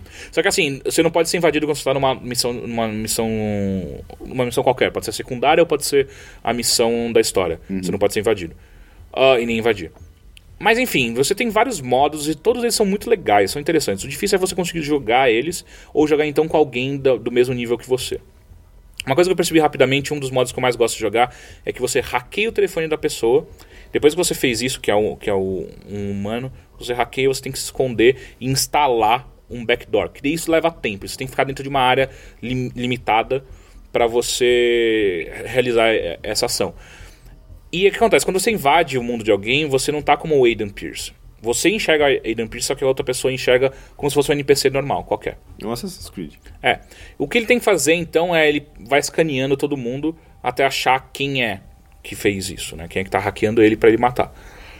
É muito, muito divertido você fazer isso, porque você pode fazer coisas do tipo, uma vez que eu fiz, foi muito engraçado que eu hackeei e tal, e quando eu dei começar a instalar, que daí é quando o cara é avisado que tá sendo instalado o vírus no celular dele, eu entrei no meio de grupo de pessoas e fiquei ali parado. O jogo inteiro, e aí você fica só observando o cara correndo de um lado pro outro e tal. E aí o cara teve a mesma estratégia dos caras que mostraram multiplayer no diário de bordo lá do Watch Dogs, que quando foi chegando perto dos 100%, o cara puxou a arma e atirou pra cima. O que acontece? Quando ele atira pra cima, os NPCs reagem de uma forma. Se você não reagir igual, ao mesmo tempo ele vai saber quem é você. Então foi muito inesperado. Tipo, o cara foi passando, deu 80%, o cara puxou a metralhadora. Fudeu! Quando ele atirou, eu não reagi ao mesmo tempo. O que eu faço? E aí a sorte ele tava de costas pra mim. E aí eu comecei a correr junto com os NPCs. Sabe o que acontece? Daí você pega um cara que... Esse é um cara que tá no mesmo nível que eu. Agora você pega um cara que manja muito. Primeiro, ele tem várias defesas pra fazer isso. E segundo, o cara sabe como... Mas se diz defesa porque ele abriu níveis e tem são poderes, packs que você tem, que você facilita algumas coisas. Mas isso no jogo single player ou no modo multiplayer? Modo multiplayer. Entendi. Você tem que jogar o suficiente pra você abrir algumas coisas. Porque assim, o modo single player libera coisas que te ajudam nesse modo também. Só que tem coisas específicas pro modo multiplayer. Então esse cara ele tem coisas específicas que ele já é melhor do que eu. Além disso, é um cara que manja. Ele já sabe como funciona o jogo. Então o que acontece? Você invade um mundo de alguém, ok, vamos encontrar o cara. E aí, o que acontece? O divertido desse modo, por exemplo, é quando tem várias pessoas num lugar que você pode se camuflar dentro da multidão. E o que o cara faz? Vai pro meio do mar. Tipo, quebrou o jogo, não tem o que fazer. Ele vai ver quem sou eu e ele automaticamente vai me matar. E foi isso que aconteceu várias vezes. Foram pouquíssimas vezes no qual realmente tá divertido. Tipo, que da hora. Tipo, esse cara tá... A gente tá se divertindo junto, sabe? Tá difícil pra ele me achar, só que também tá difícil pra mim me parece esconder. Que se criaram uma maneira tão fácil de quebrar o modo, o problema tá na concepção do modo em si. Sim, com certeza. Ou limitar as áreas em que ele pode Exato, funcionar. pra mim parecia algo bem simples. Limita as áreas. Você só pode fazer nesses pontos da cidade. Mas não, você pode fazer no meio do mato. Aconteceu uma vez. Eu invadi, tava eu e o cara só. Tipo, ele olhou pra minha cara, tá, e deu um tiro. Porque não tem o que fazer, tipo, ele sabe que sou eu que tô invadindo. Eu não consegui ainda fazer, as missões são de até 8 jogadores, porque eu não acho pessoas pra jogar. Então eu não sei. E eu fui invadido uma vez, e foi desesperador. Porque eu não sabia como era ser invadido, eu sempre invadia. Então quando você invade, você sabe quem que é o seu alvo e em qual área ele tá. Quando você é invadido, você não percebeu que o cara te invadiu. Você só percebeu quando liga o negócio. E o cara foi um filho da puta, certo? Que eu tava desbloqueando uma das porras das torres, eu tava desbloqueando ela. E quando ele me invadiu, eu tava num topo de um estacionamento aquele de vários andares que tem muito nos Estados Unidos. E aí quando ele começou a invadir, fudeu. Eu comecei a correr de andar em andar até encontrar o cara. E quando eu vi, ele tava dentro de um carro, ele se escondeu dentro do carro. Legal. Foi demais. Tipo, filha da puta, mas foi divertido. Entendeu? Não é divertido que nem aquele imbecil que ficou no meio do mar esperando eu aparecer. Mas ainda assim, são legais ao ponto de você querer ficar utilizando esses modos? Ou você prefere desligar e jogar o single player em paz sem ser invadido ou invadir ninguém? O problema é que o single player não é bom o suficiente pra você falar, não, quero muito jogar só o single player. Então eu deixo ligado lá. Às vezes aparece alguém. É uma quebra de ritmo boa. Às vezes aparece alguém. Tem várias missões secundárias que você não tem tanta vontade assim de fazer. A arma mais legal do jogo, que é o Blackout, eu nunca precisei usar. Nunca chegou nesse nível pra mim. E é isso. Okay. Eu acho que assim, quem gostou de GTA, acho que rola dar uma chance pro Hot Dogs. Mas você gostou de GTA? Sim, rola dar uma chance pro Hot Dogs, porque ele é bem inferior a GTA. Tanto em níveis de história, mecânica, tudo isso. É legal dar uma chance, porque você vai dar você provavelmente gosta de jogo mundo aberto, então acho que talvez seja legal. Agora, se você não é só pegar jogo aberto, nem tenta, cara. Porque você vai ficar de saco cheio muito, muito rápido. E ele aprendeu também com o Ezio a nadar, eu acho legal. Com o quê? Com o Ezio. Por quê? O Ezio também aprendeu a nadar, né? Lembra que o Altair não sabia nadar? Então ele aprendeu junto com o Ezio, que não é nada. Ok. É basicamente a mesma animação quando ele pula cercas.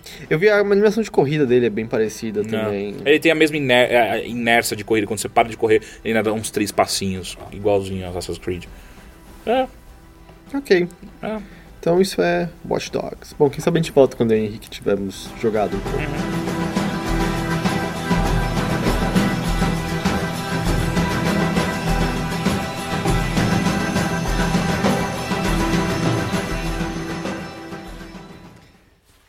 E eu joguei bastante Mario Kart 8.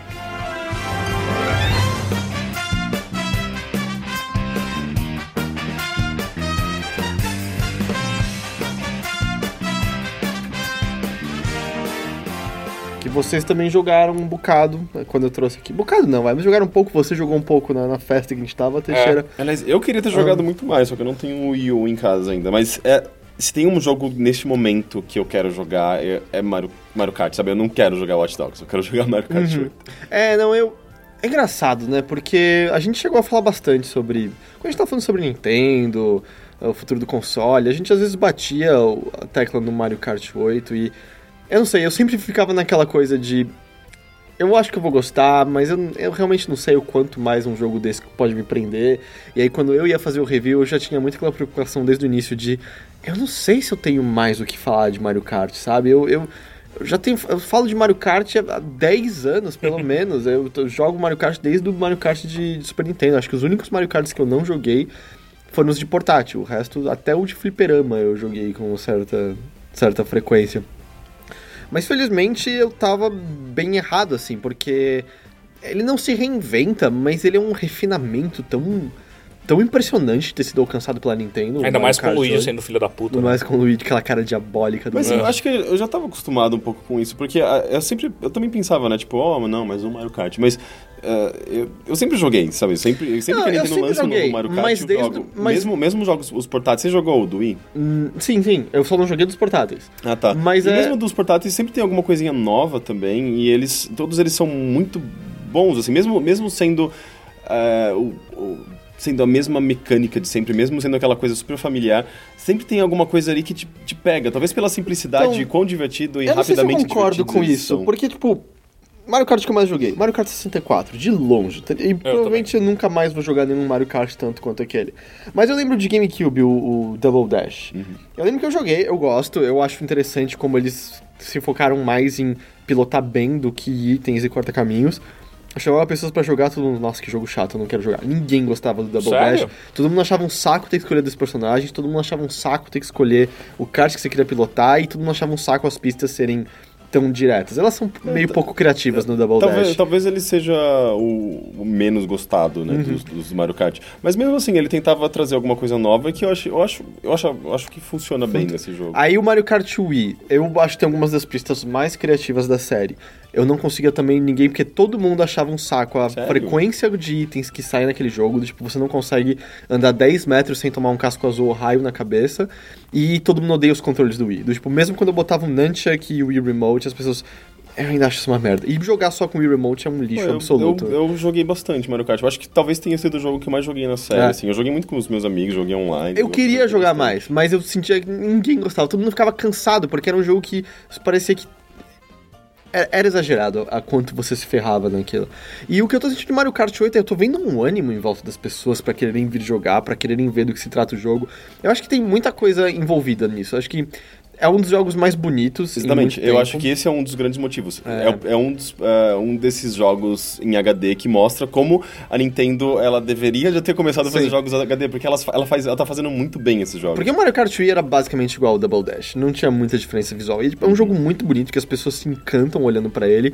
E eu acho que o feeling dele tá muito mais acessível, tem algo muito mais de volta em relação ao Mario Kart 64, seja porque o jogo não é mais uma bagunça de itens como era antes, você consegue respirar um pouco, sabe, cascos azuis são meio que raros agora, é normal passar voltas e voltas sem que um casco azul sequer apareça. Eu acho que ainda o item que mais ferra com você que aparece bastante é o raio, e é claro que quando alguém usar vai ser no meio do seu salto pra você cair, mas mesmo isso não é mais aflitivo como antes. O Lactute coloca na pista muito rápido de novo. Ele é muito mais ágil nesse sentido. Você falou Lactute. Não foi Lactute. Eu sei, você falou o Lactute, mas ficou o Lactute. Eu sinto que você nunca sente que você se ferrou pra sempre. Porque o computador tem a inteligência elástica, então você sempre tem uma chance. Mas jogando contra os humanos era muito normal de... Ok, essa pista acabou pra mim, né? Eu nunca vou te alcançar, é isso. E eu sinto que isso não tem acontecido comigo. Mesmo jogando online, o Teixeira viu eu jogando nesse fim de semana... Você faz umas recuperações que nem você acredita, porque me parece que tá muito mais equilibrado, se é que a gente pode usar esse termo em Mario Kart. Eu não sei se é porque foi a primeira vez que eu joguei, mas eu joguei muito mal no shot. Mas foi a e olha primeira vez. Quem tava falando era você, sabe? Que tava falando e jogando ao mesmo tempo. Eu joguei muito mal. Eu acho que eu consegui ficar em segundo lugar uma única vez. Mas sim, você pega o jeito e você aprende as pistas, sabe? Aprender pista é uma parte muito importante de qualquer jogo de corrida. Isso eu acho bom, porque eu também tava jogando em 100 cilindradas, que é o modo médio, né? Geralmente você começa jogando do mais fácil, 50, e vai avançando. Mas eu senti isso, assim, é meio que... Ele demanda uma habilidade, sabe, um aprendizado do jogo pra você se dar bem. Não é um Mario Kart simples, sabe, tipo, joguinho da Nintendo, joguinho facinho. Não, você precisa de habilidade. Eu acho que ele equilibra bem essa necessidade por habilidade. Eu acho que ele é um equilíbrio muito bom entre o que o Double Dash era e o que o Mario Kart Wii era. Em que a bagunça, o caos e a beleza, sabe, a criatividade das pistas tá lá, mas a habilidade conta dessa vez. Eu sentia que no Mario Kart Wii a habilidade não contava pra nada, era do tipo, você vai, tira os itens bons e segura a posição atrás e tenta ultrapassar todo mundo no final da última volta, que aí sim você tinha mais chance de vitória.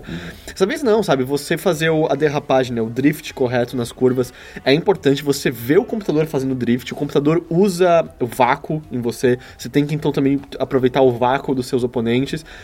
E às vezes você tem que contar muito mais com isso e com habilidade pra entrar em certos corta-caminhos, porque ele tem muito disso, é óbvio o corta-caminho ali, mas tem que fazer a derrapagem no momento certo e pular no momento certo pra poder fazer isso. E é um risco e recompensa. Você pode muito bem errar e cair no buraco e se ferrar, ou conseguir fazer isso e passar de quem pegou o caminho mais seguro.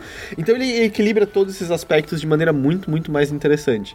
Mas eu acho que não tem como você diminuir o fato de quão bonito é você olhar pra esse jogo. E por causa da brincadeira com gravidade que eles fazem nas pistas, que volta e meia você nem repara tanto quando você tá pilotando, porque o seu centro gravitacional te acompanha. Aquela fase que foi a primeira que eu mostrei no vídeo, que você basicamente passa e vê o castelo de ponta cabeça na sua frente. Você teve que avisar a gente. Eu Foi a terceira vez que eu passei naquela pista que eu... Não, mas eu acompanhei a primeira vez que começou a virar, eu fiquei, uou, isso é muito montanha-russa. Só a terceira vez que eu passei que eu falei, tem um castelo de ponta-cabeça, eu tô de ponta-cabeça agora. Eu nunca tinha reparado, porque você tá concentrado na pista e você se vê naquela orientação o tempo todo. Mas eu acho que, eu lembro do Extreme G, que eu jogava muito, o 2 principalmente. Ele fazia a mesma coisa, sabe? Ele tinha muitos parafusos, muitas partes em, sei lá, loopings, e ele... Esse um dia era meio que um wipeout. Um wipeout de motinhos, eu adorava essa série. E ele fazia a mesma coisa e causava essa impressão boa de essa coisa vertiginosa, sabe? Tipo, você tava subindo um prédio, e daí você descia e você via a cidade inteira. O F0 faz muito isso também, né? Eu achei muito legal como eles conseguiram implementar isso. E eu acho que isso cria um efeito legal de que quando você tá na linha de largada, tem pistas que você consegue ver na sua imensidão se abrindo na sua frente, sabe? Porque elas estão indo pra cima e direita e fundo, e você vê como se fosse um emaranhado de pista ali na sua frente. E cria um efeito muito legal, porque você... É quase como você olhar pra uma montanha-russa que passa por si mesmo em vários momentos e qual é o caminho que eu vou fazer nisso aqui exatamente. Como que o carrinho vai me levar por todo esse percurso e fazer com que eu volte de maneira tão tranquila aqui no começo. Claro que é um efeito que passa com o tempo, você se acostuma com a pista, você, sabe, não fica mais tão deslumbrado, mas no início é muito, muito legal. Até porque você precisa de uma atenção daquele trecho que você tá da pista, né? Você não consegue olhar pro todo. E aí o que eu acho legal é assim, cara, você já sabe se você gosta de Mario Kart 8, mesmo que você não tenha jogado, porque todo mundo já jogou algum Mario Kart na vida. E se você gostou de outro Mario Kart, você vai gostar desse, porque é Mario Kart. Eu acho que e se você não gosta, ele não vai mudar a sua ideia. Eu acho que a única diferença é... Aí que tá, eu não sei. Eu não acho. Eu não sei nem se, sei lá, tipo, alguém que jogou pouco, por exemplo, ela sequer sabe se ela gosta ou não. E talvez justamente por ser tão... um visual tão deslumbrante e ser tão colorido, e talvez por ser equilibrado, e talvez fugir um pouco do que era o Mario Kart no Wii, talvez a pessoa que tenha jogado no Wii e tente novamente isso daí, ela pode ficar encantada, sabe?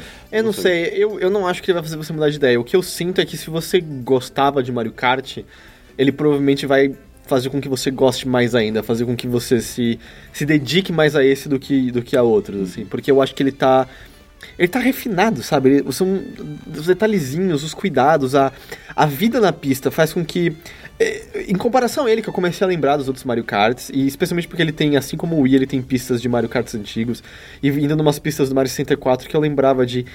Era um jogo meio desolado, sabe? Você era o único elemento vivo naquelas pistas. Quando você entrava no Castelo da Princesa no Mario Kart 64, parecia que todo mundo morreu. Até porque não existia tecnologia pra colocar tanta coisa e detalhes, né? Exato, no Mario Kart...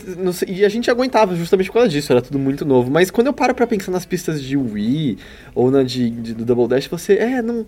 Parecia que não tinha nada. Agora não, você sente essas pistas... pinhadas de elementos pulando, torcendo por você, ou simplesmente a vida daquele ambiente acontecendo à sua volta, sabe? Shy Guys andando na grama ali em volta, ou paratrupas voando, ou engraçado que flutuando. Mesmo, sabe, tipo, é um dos jogos mais bonitos nesse momento no Wii U. Ou seja, as pessoas geralmente falam, o Wii U é da geração passada, equivalente a Xbox 360. Cara, um Xbox 360 não faria esse jogo, eu acho. Não, eu acho que ele faria. Eu acho que é questão de direção artística, sabe? Banjo-Kazooie e Nuts and Bolts é um dos jogos mais lindos do Xbox 360. Sim, eu acho que tipo, eu queria lamber aquelas texturas sempre, elas pareciam deliciosas. Eu achava tudo muito metálico e tudo muito... meio realista demais pra um jogo que queria ser meio cartoon. Eu acho que é justamente assim, o Wii U, se ele tentar realismo, se ele tentar fazer um Call of Duty, você vai sentir essa diferença. Eu acho que é simplesmente a Nintendo sabe capitalizar no artístico, no que parece desenho animado, em vez de tentar fazer com que seja um jogo real. E ela sabe, então, tirar as forças do console por causa disso. E entram, sei lá, eu acho que é um jogo excelente, é um ótimo Mario Kart. Como sempre, pelo menos pra mim, ele tá no seu melhor quando você tá sentado com pessoas do seu lado, rindo e xingando um ao outro, jogando. Infelizmente o jogo toma algumas pancadas nisso, assim, até 2 jogadores tá tudo ótimo. 3 ou 4, a taxa de quadro cai de maneira perceptível. Mas a gente jogou no shot, eu não talvez ele tenha ficado menos bonito, mas até aí você não percebe, porque a tela já se divide e a sua intenção é claramente só competir com seus amigos, então você acaba não reparando tanto no cenário quanto você repara no jogo de modo mas eu não sei, eu acho que ele deixa de ser um jogo bonito em grande medida, assim. Eu acho que a taxa de quadro você faz sentir às vezes, mas pelo menos ela me parece que fica sempre estável, pelo menos na minha experiência.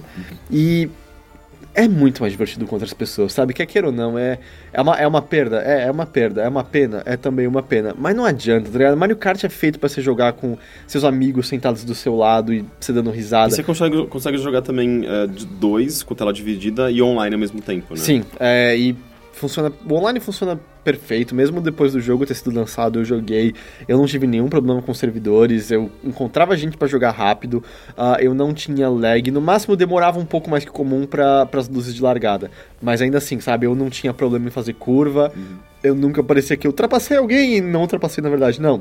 Tudo que eu fazia tava Esse Mario Kart, acontecendo. pelo menos, não tem aqueles exploits bizarros do tipo, você jogou online, você provavelmente vai cair com um japonês que consegue fazer drift nas linhas retas. Na reta, fazer snaking. Era bizarro aquilo, eu acho que era do DS, né? O de 64 acho que teve isso também. Dava pra É que fazer não tinha online, mas acho que tinha snaking, se eu não me Era engano. muito bizarro, sabe? E era Não, impossível. eles pegavam uns tempos eles absurdos, destruíam né? o jogo, porque não tinha como você competir. E você não conseguia fazer dessa maneira. Parecia que tinha um software por trás planejando perfeitamente o tempo pra você conseguir fazer drift numa reta.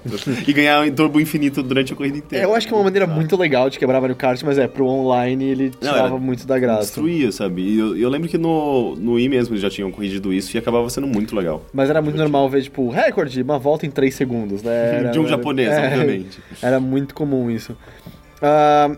Mas sei lá, o online é viável se você não tem pessoas pra jogar do seu lado, funciona muito, muito bem. Fiquei muito feliz que eu ganhei de japoneses, porque obviamente E eles ele são tem melhores que igual eu. no Wii, que era o do 3DS, que é tipo uma pontuação, um ranking que você vai ganhando coisas. Você começa com 1000 pontos e você quando ganha pontos e quando você perde pontos. É igual o do Wii, do 3DS.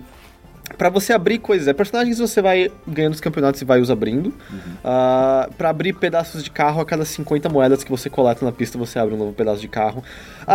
Eu já senti de algumas pessoas pra quem eu fui mostrar o jogo, um pouco relutantes com você ter que montar o carro. Que eu tenho que escolher roda, tenho que escolher a cor, tenho que escolher a asa delta, paraquedas, enfim. Que amigos chatos que vocês... eu entendo. Nossa, a primeira coisa que eu vejo, uou, olha quantas opções legais e como são bonitinhas essas partes. Eu entendo perfeitamente não gostarem disso. Eu, pessoalmente, não sou muito fã. Eu gosto mais dos karts prontos. Os seus amigos que ficaram assim, eles são pessoas que não jogam videogame, exatamente, tipo, a namorada do meu irmão, ela, Mario Kart, vamos jogar. Putz, tem que escolher, não sei o que escolher. Ela não foi pelo que é mais bonitinho. Ela foi, só que o problema, você consegue fazer combinações que ficam uma merda se você não escolhe direito. Eu mesmo, eu não prestei atenção quando eu joguei. Eu já fiz motos que é do tipo, sei lá, eu consigo consistentemente ficar em primeiro jogando com o computador. Eu já fiz combinações que eu não consigo fazer uma curva. Eu vou desligar esse campeonato e recomeçar, porque eu não consigo. Então eu acho que dá pra, de repente, o jogo sem querer ser frustrante e você nem entender por quê. Só porque você quis fazer uma moto coloridinha ou toda redondinha ou mais engraçadinha. E especialmente, eu gostaria que tivesse uma opção pra você salvar a seleção que você montou, sabe? Botar, tipo, favorito 1, favorito 2. Porque depois, ainda mais que eu abri muitos pedaços, eu não lembro o que eu usava. Eu gostava do que eu usava, eu não tenho mais a menor ideia qual das rodas que eram boas. Sei, isso faz toda a diferença. Né? Quanto aos personagens, é legal que... Pra ser completamente sincero, eu não sei se isso é impressão minha ou não. Mas é que me parece que eles não estão se dividindo só no tamanho grande, ponto. Do tipo, Bowser e a Rosalina são ambos grandes. Mas o Bowser é mais pesado de qualquer maneira, sabe? Então o feeling dele acaba sendo um pouco diferente nos drifts, ainda mais se você pegar um kart pesado, um quadriciclo pesado em vez de uma moto. Não só os carros contam nos atributos, os personagens também têm atributos. Pode ser que eu esteja errado sobre isso, foi a impressão que eu tive do que eu vi até agora. É o Zander. A seleção de personagens é interessante, tem uma variação boa, tem uma quantidade grande. Tem Baby de tudo quanto é tipo, tem Baby Daisy, tem Baby Rosalina, Baby Peach. Tem todos os filhos do Bowser, que eu descobri que não são filhos do Bowser mais. Eles são o quê? Eles são os... sobrinhos, assim não, como os... eles são os irmãos Koopa, mas hoje em dia... O Miyamoto resolveu mudar e hoje em dia é só o Bowser Jr., que é filho do Bowser. Eu detesto isso, eu quero que todos sejam filhos do Bowser. E eles não são ninguém. Eles são, tipo, a elite dos Koopas. Agora, mas eu acho esquisito, todos têm sobrenome de Koopa. E o sobrenome do Bowser é Koopa também. Eu acho que tem uma coisa... Não é só no Japão que é Koopa? Não, Bowser é Bowser alguma coisa Koopa. Bowser King Koopa, acho que é isso. Entendi. Todos eles são Koopas, mas assim, tem todos... Eles foram meio trazidos de volta, né, nos últimos Marios. Eles nunca foram tão legais quanto no New Super Mario Bros, né? Eles eram mais legais no Mario 3, mas eles são legais. Eu só acho mordi minha língua. Eu só acho esquisita a exclusão de personagens como a Birdo, o Diddy Kong, por exemplo, ou o Donkey Kong Jr., que já tinham aparecido antes, estão totalmente fora. Eu chuto DLC. Eu chuto transfobia. Transfobia com a Birdo? É. Porque ao mesmo tempo tem personagens esquisitos como Pink, Gold, Peach. Que, tipo, Metal Mario é um puta personagem preguiçoso? É um Mario com uma textura diferente. Mas pelo menos quando ele usava a capinha verde do Mario 64, capinha não, né, o boné verde, ele virava Metal Mario. Então tem um precedente. Pink Gold Peach... É simplesmente gratuito. É só uma Peach com uma textura preguiçosa, mais nada. Então, sei lá, eu não me espantaria, ainda mais com o DLC que teve no Mario Golf e tal, que o Diddy Kong e que a Birdo fosse aparecer assim como DLCs adicionais. Mas ainda assim, tem os personagens que você gosta, todos lá, tem o Waluigi, tem o Wario, Donkey, Bowser, Rosalina. E sem falar que dentro daqueles replays, eles são incríveis, né? Porque eles são extremamente expressivos. Mas é que o Luigi é especialmente expressivo. Ele olha com aqueles olhos malignos. E, meu, eu acho muito... É tudo muito bonitinho, né? Tipo, eles carregam o item na mão de um lado e dirigem com a outra. E daí, tipo, você vê isso no replay e parece uma animação da Disney, perfeita, né? Só que você tá jogando aquilo. Eu acho muito brilhante. Que isso é assim, tem um highlight de momentos mais legais no final de cada prova, que você pode ver em câmera lenta, você pode salvar, você pode editar, você pode até fazer upload direto pro YouTube, o que é incrível vindo de um jogo da Nintendo. Tudo bem que hoje em ela ela vai ganhar parte do dinheiro disso. Que, sabe, tem vários jogos que me dão essa possibilidade e eu não tô nem aí, sabe? Agora com o Mario Kart, as poucas vezes que a gente viu, que a gente brincou com essa possibilidade, tinha tantas coisas engraçadas e pequenos detalhes que aconteciam e a gente ria e colocava em câmera lenta e via essas animações, sabe? Eu quero subir esses vídeos no YouTube porque eles são realmente divertidos, engraçados, bonitinhos. Eu às vezes gostaria só que eu conseguisse alongar um pouco mais o trecho que eu tô vendo, sabe? Porque às vezes parece que ele corta um pouco antes da hora.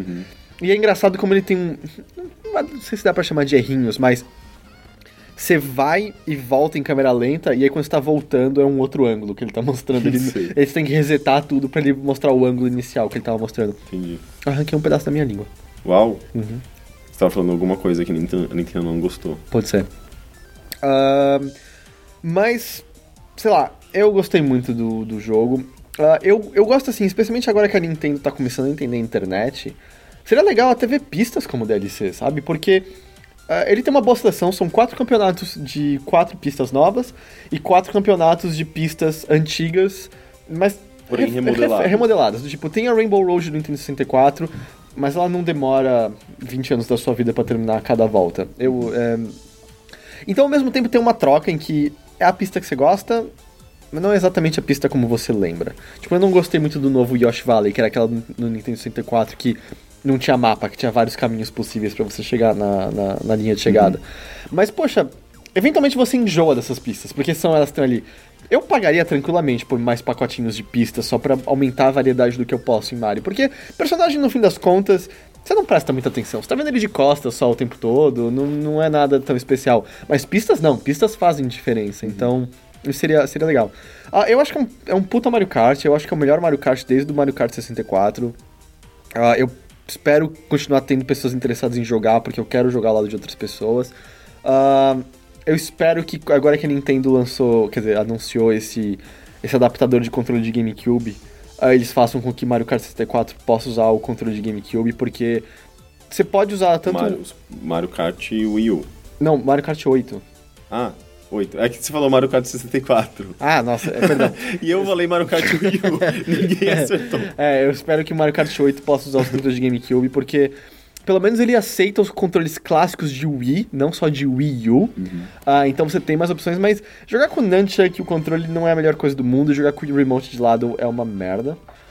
E é muito engraçado como é um ótimo jogo pro Wii U, e eu cada vez mais vejo o Wii U como Nintendo 64, no sentido de que não tem muitos jogos, mas ele tem jogos muito bons. Só que é mais uma prova de que, cara, essa tela nesse controle não presta pra nada. Porque ela é uma buzina. Ela faz exatamente o que um botão que, quando você não tá carregando o item, faz.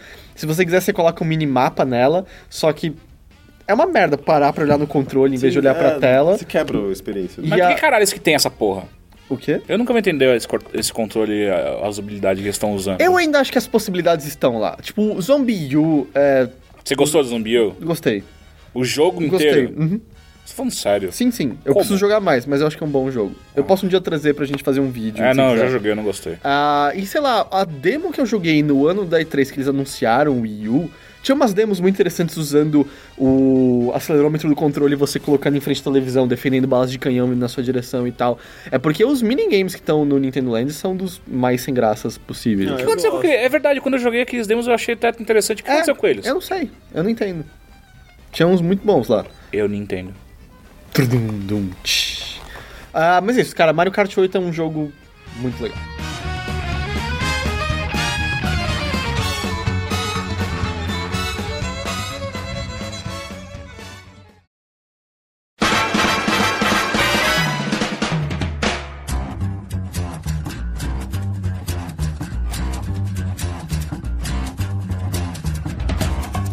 Mas é isso que a gente andou jogando primariamente nessas últimas semanas. E agora a gente vai para aquela parte que é favorita de tantas pessoas e odiada por outras, que são as perguntas que vocês nos enviam. Lembrando que você pode nos enviar as perguntas pelo e-mail, que é, Teixeira? gamesonderocks@ig.com.br Ou pelo AskFM, que é... askfm.fm/podcast Games on the Rocks. Gamesonderocks. Blá, blá, blá, blá. Vamos lá, Teixeira, quais são as perguntinhas que você separou pra gente essa semana? Vamos primeiro Jogou as cartinhas pro alto e pegou no ar, Primeiro as do AskFM. Primeira. Calma, vou jogar a cartinha, joga... Peguei, tá. Essa rosinha aqui, ó. Tem uma dúvida em relação aos jogos baixados na PSN. Quando a Sony deixar de dar suporte ao PS3, o que acontecerá com os jogos que adquiri por download? Eu vou poder continuar baixando-os normalmente ou eles ficarão indisponíveis? Num futuro muito longe, quando a Sony... Pensa, não é que ela vai abandonar o PlayStation 3, ela tem que abandonar a rede da PSN. Talvez você perca o direito sobre esses jogos. É um perigo que você corre com qualquer serviço de distribuição digital.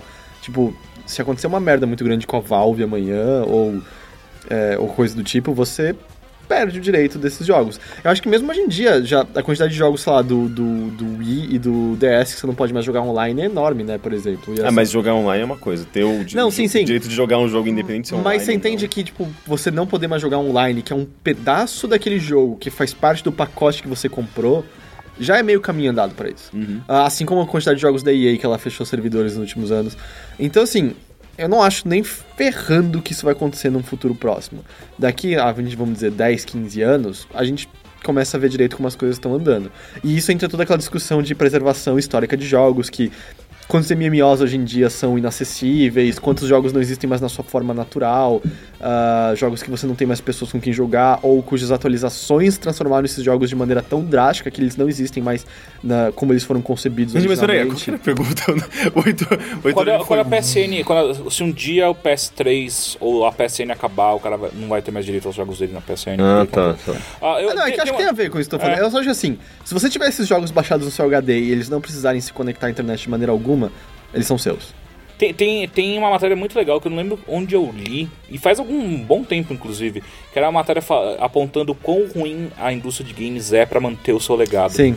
Enquanto cinema, você pode assistir filmes desde da primeira leva de filmes que já foram criados pelo humano. Mas eu acho que não depende só da indústria também, até porque a tecnologia é muito diferente. A gente lida com tecnologia e a tecnologia envelhece. Sim, mas eu sinto que as pessoas ficam, até o George Lucas vai e muda Star Wars, as pessoas ficam, e eu acho que com razão, bravas ele tá alterando aquilo e não fornecer, sei lá, em Blu-ray os formatos originais. Eu sinto de jogos que a gente esquece rápido. Mas eu acho que quem vai conseguir preservar isso são as pessoas que hoje em dia a gente considera piratas. Emuladores e tal, porque você consegue acessar a maior parte desses jogos em outro formato. O Internet Archive, por exemplo, que é um arquivo de internet padrão, que eu acho que aquele como chama? Aquele site onde você acessa... Time Machine? Será que fica dentro desse Internet Archive? Eu não tenho certeza. Mas é um, sabe, meio institucionalizado como uma coisa... Um arquivo gigante de internet em geral, né? Sim, e eles estão fazendo agora uma versão de videogame onde você tem acesso a jogos antigos de vários consoles antigos através de emuladores pelo próprio browser. Você consegue jogar, ele assume que é um emulador mesmo e com a intenção... de preservar. A proposta dele é simplesmente simplesmente preservação histórica. Eu acho muito legal. acho E assim, legal. não sei se eles estão dentro da legalidade ou não, mas pra mim, foda-se, sabe? Se esses jogos não forem jogados ou não forem emulados de alguma forma, Eles vão desaparecer. Eles vão desaparecer, sabe? Sem Então, contar que tem coisas simplesmente antigas demais pra que você tenha qualquer rentabilidade. não possível existe em torno mais. delas. Ninguém mais lucra em cima Sabe, disso. você nunca vai pagar por um jogo de Apple II, então é muito legal que tem um site que tem eles legalmente de graça. Parece que você parou na metade. você parou na metade da sua frase. Ah, não, era só isso que eu ia dizer. Ah, então tá. Peraí que a cartinha eu joguei muito alto, tá caindo, Tá vindo. tá chegando, Tá subiu de novo, chegou. Sou um jovem adulto. Quê? Sou um jovem adulto, risos. Puta, ele usa camisa polo, certeza. Tenho 20 anos, tô gostando de um menino e a gente se vê há umas 2 semanas. Ele tem 16 anos, aparentemente ele também gosta de mim. Nunca namorei e acho que esse pode ser o primeiro. Qual a hora certa de pedir em namoro? Não sei se estou indo rápido demais, haha, abraços. Por quê? Como a gente vai saber? Eu não sei, mas você pede pessoas em namoro? Eu pedi. Cara... Eu não tenho muita experiência na área, mas foi meio... a gente tá se vendo quase todos os dias, faz tipo um mês. Aí tá namorando? Acho que a gente tá. então, mas é uma coisa Foi que, pelo menos da maneira ideal, eu acho que é quando os dois percebem juntos e alguém solta alguma coisa e o outro retribui, sabe? Tipo, e concorda, sabe? E se os dois concordam, se você soltou alguma... deu a entender que isso é um namoro e ele retribuiu e ele concordou, legal, vocês estão namorando, sabe? Existe um consenso de que é um namoro ali. Agora, se existe uma resistência pelo outro lado, eu não sei. Agora, existe essa resistência? Não parece que não, acho que ele só tá nervoso de não apressar as coisas. E ele não falou quanto tempo também ele tá namorando. Mas existe isso hoje em dia, tipo, chegar, quer namorar comigo? Eu fiz isso. Ah, é? É? Sim, Quando? Como? com a Giovana. Ah, é? Então existe. Você levou uma flor pra ela? Bombom? Não, a gente sentou e trocou uma O ideia. Teixeira tá com uma carinha moadinha. Não, é porque eu tô achando bizarro, porque pra mim é normal isso. Eu sempre pedi todas as minhas namoradas em namoro. Eu não sei, como eu falei... Eu só não pedi pro pai delas, Não, né? Não, Do claro, resto não, eu vai se fiz. fuder se você fizer isso. Mas a gente tá nos anos 60. Nossa, eu acho que tô até nos 60 eu ficaria bravo. Mas, sei lá, não sei. Eu sempre achei que era uma coisa meio natural ao qual os dois chegam. Acho que a gente tá namorando. Eu acho que cada casal tem uma maneira diferente de lidar com isso, cara. Mas se você tá gostando deles, estão saindo há uma semana, calma lá. 2. 2 semanas? Ele ele falou deu 2 tempo. semanas. Não, calma lá, cara. 2 semanas é muito cedo. Talvez. Em 3 semanas a Giovana tava morando em casa. Sério?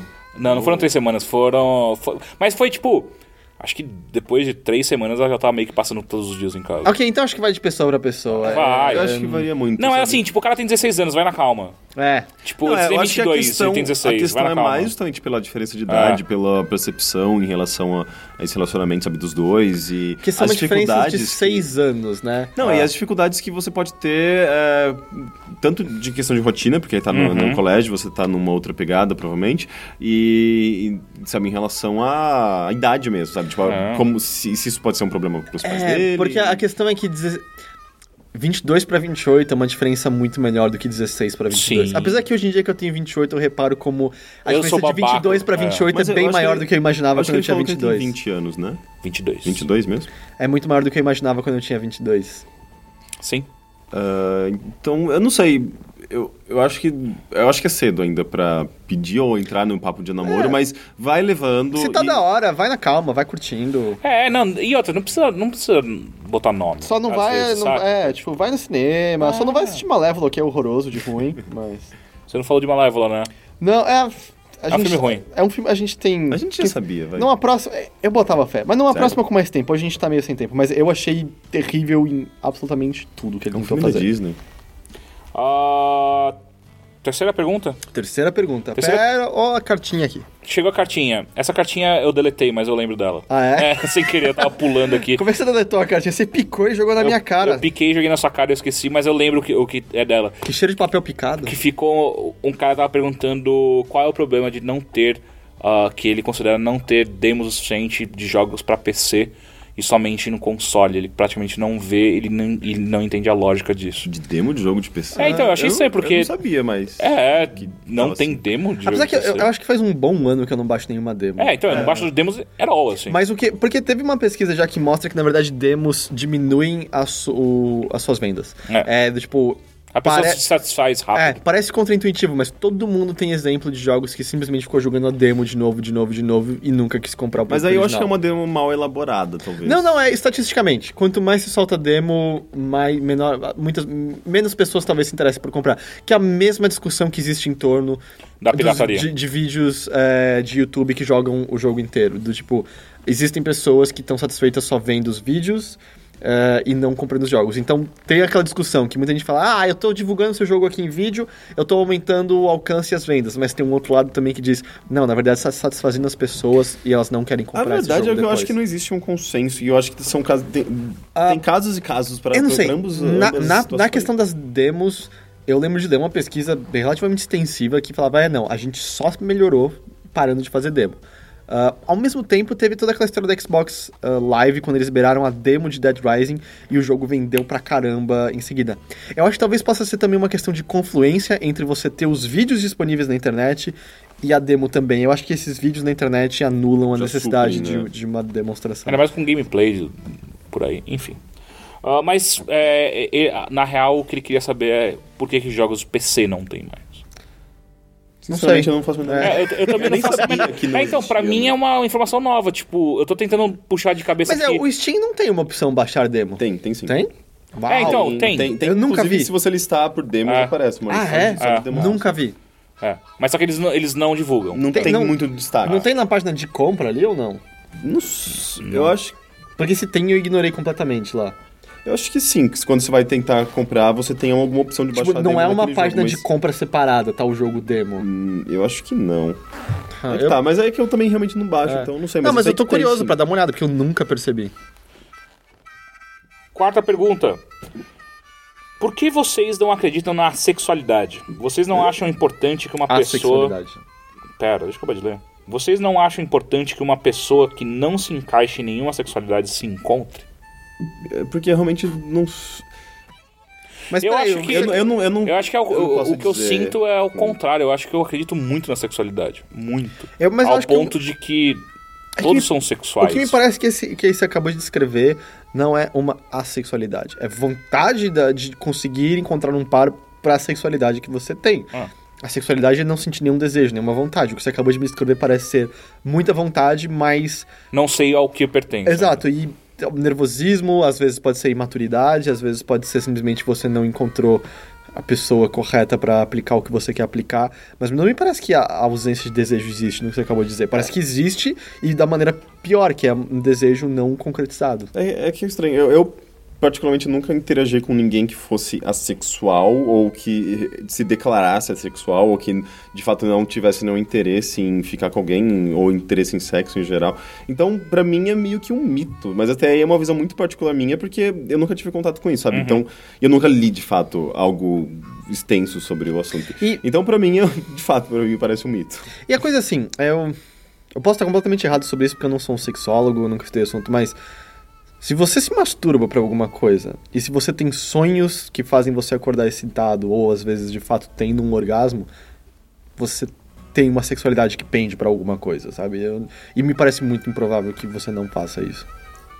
Eu? Você tem certeza. Você me conta até demais. Quinta e última pergunta do SFM. Qual foi a maior surpresa e decepção dos jogos ultimamente pra vocês? Aquele jogo que nos trailers parecia foda, mas no final era uma merda e vice-versa. Acho que dá pra falar pelo que a gente comentou hoje, né?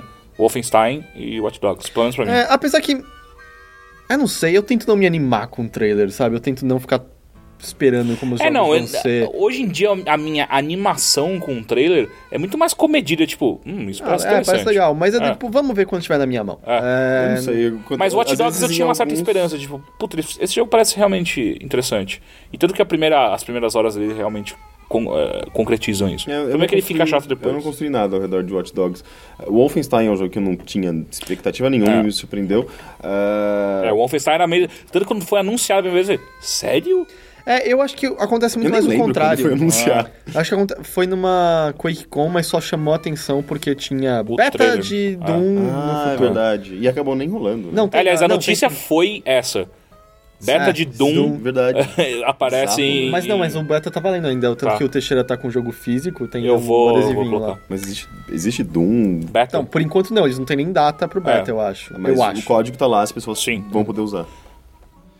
Mas agora, ao contrário, eu não sei. Pra mim acontece mais, tipo, eu não prestei atenção nesse jogo e ele é muito legal, mas eu tento, sei lá, porque tem tanto a ver mais com marketing e publicidade. Mas quando é um anúncio de uma coisa que você realmente não imaginava que seria anunciado e aquilo te pega de algum jeito, tipo, te encanta, eu já consegui chorar quase com o trailer, sabe? Tipo, sei lá, eu lembro de trailer de Mario Galaxy, assim, tipo, foi uma coisa que eu fiquei tão encantado. Mas é que eu acho que isso acontecia mais antes, quando a gente não tava tão a fundo nessa indústria ainda, sabe?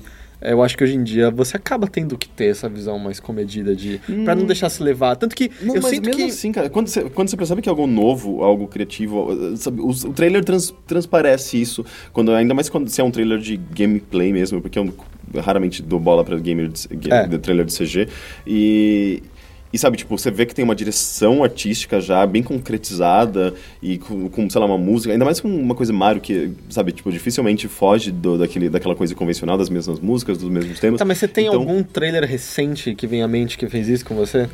Recente eu não me lembro. Você tem algum, Teixeira? Porque eu tô tentando pensar, recente eu não lembro de nada que tenha causado esse efeito.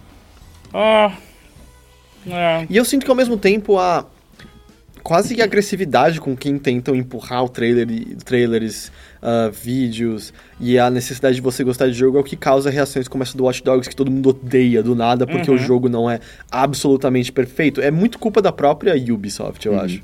Não, Ubisoft. Mas é isso. Acabaram as perguntas? A gente tem e-mail?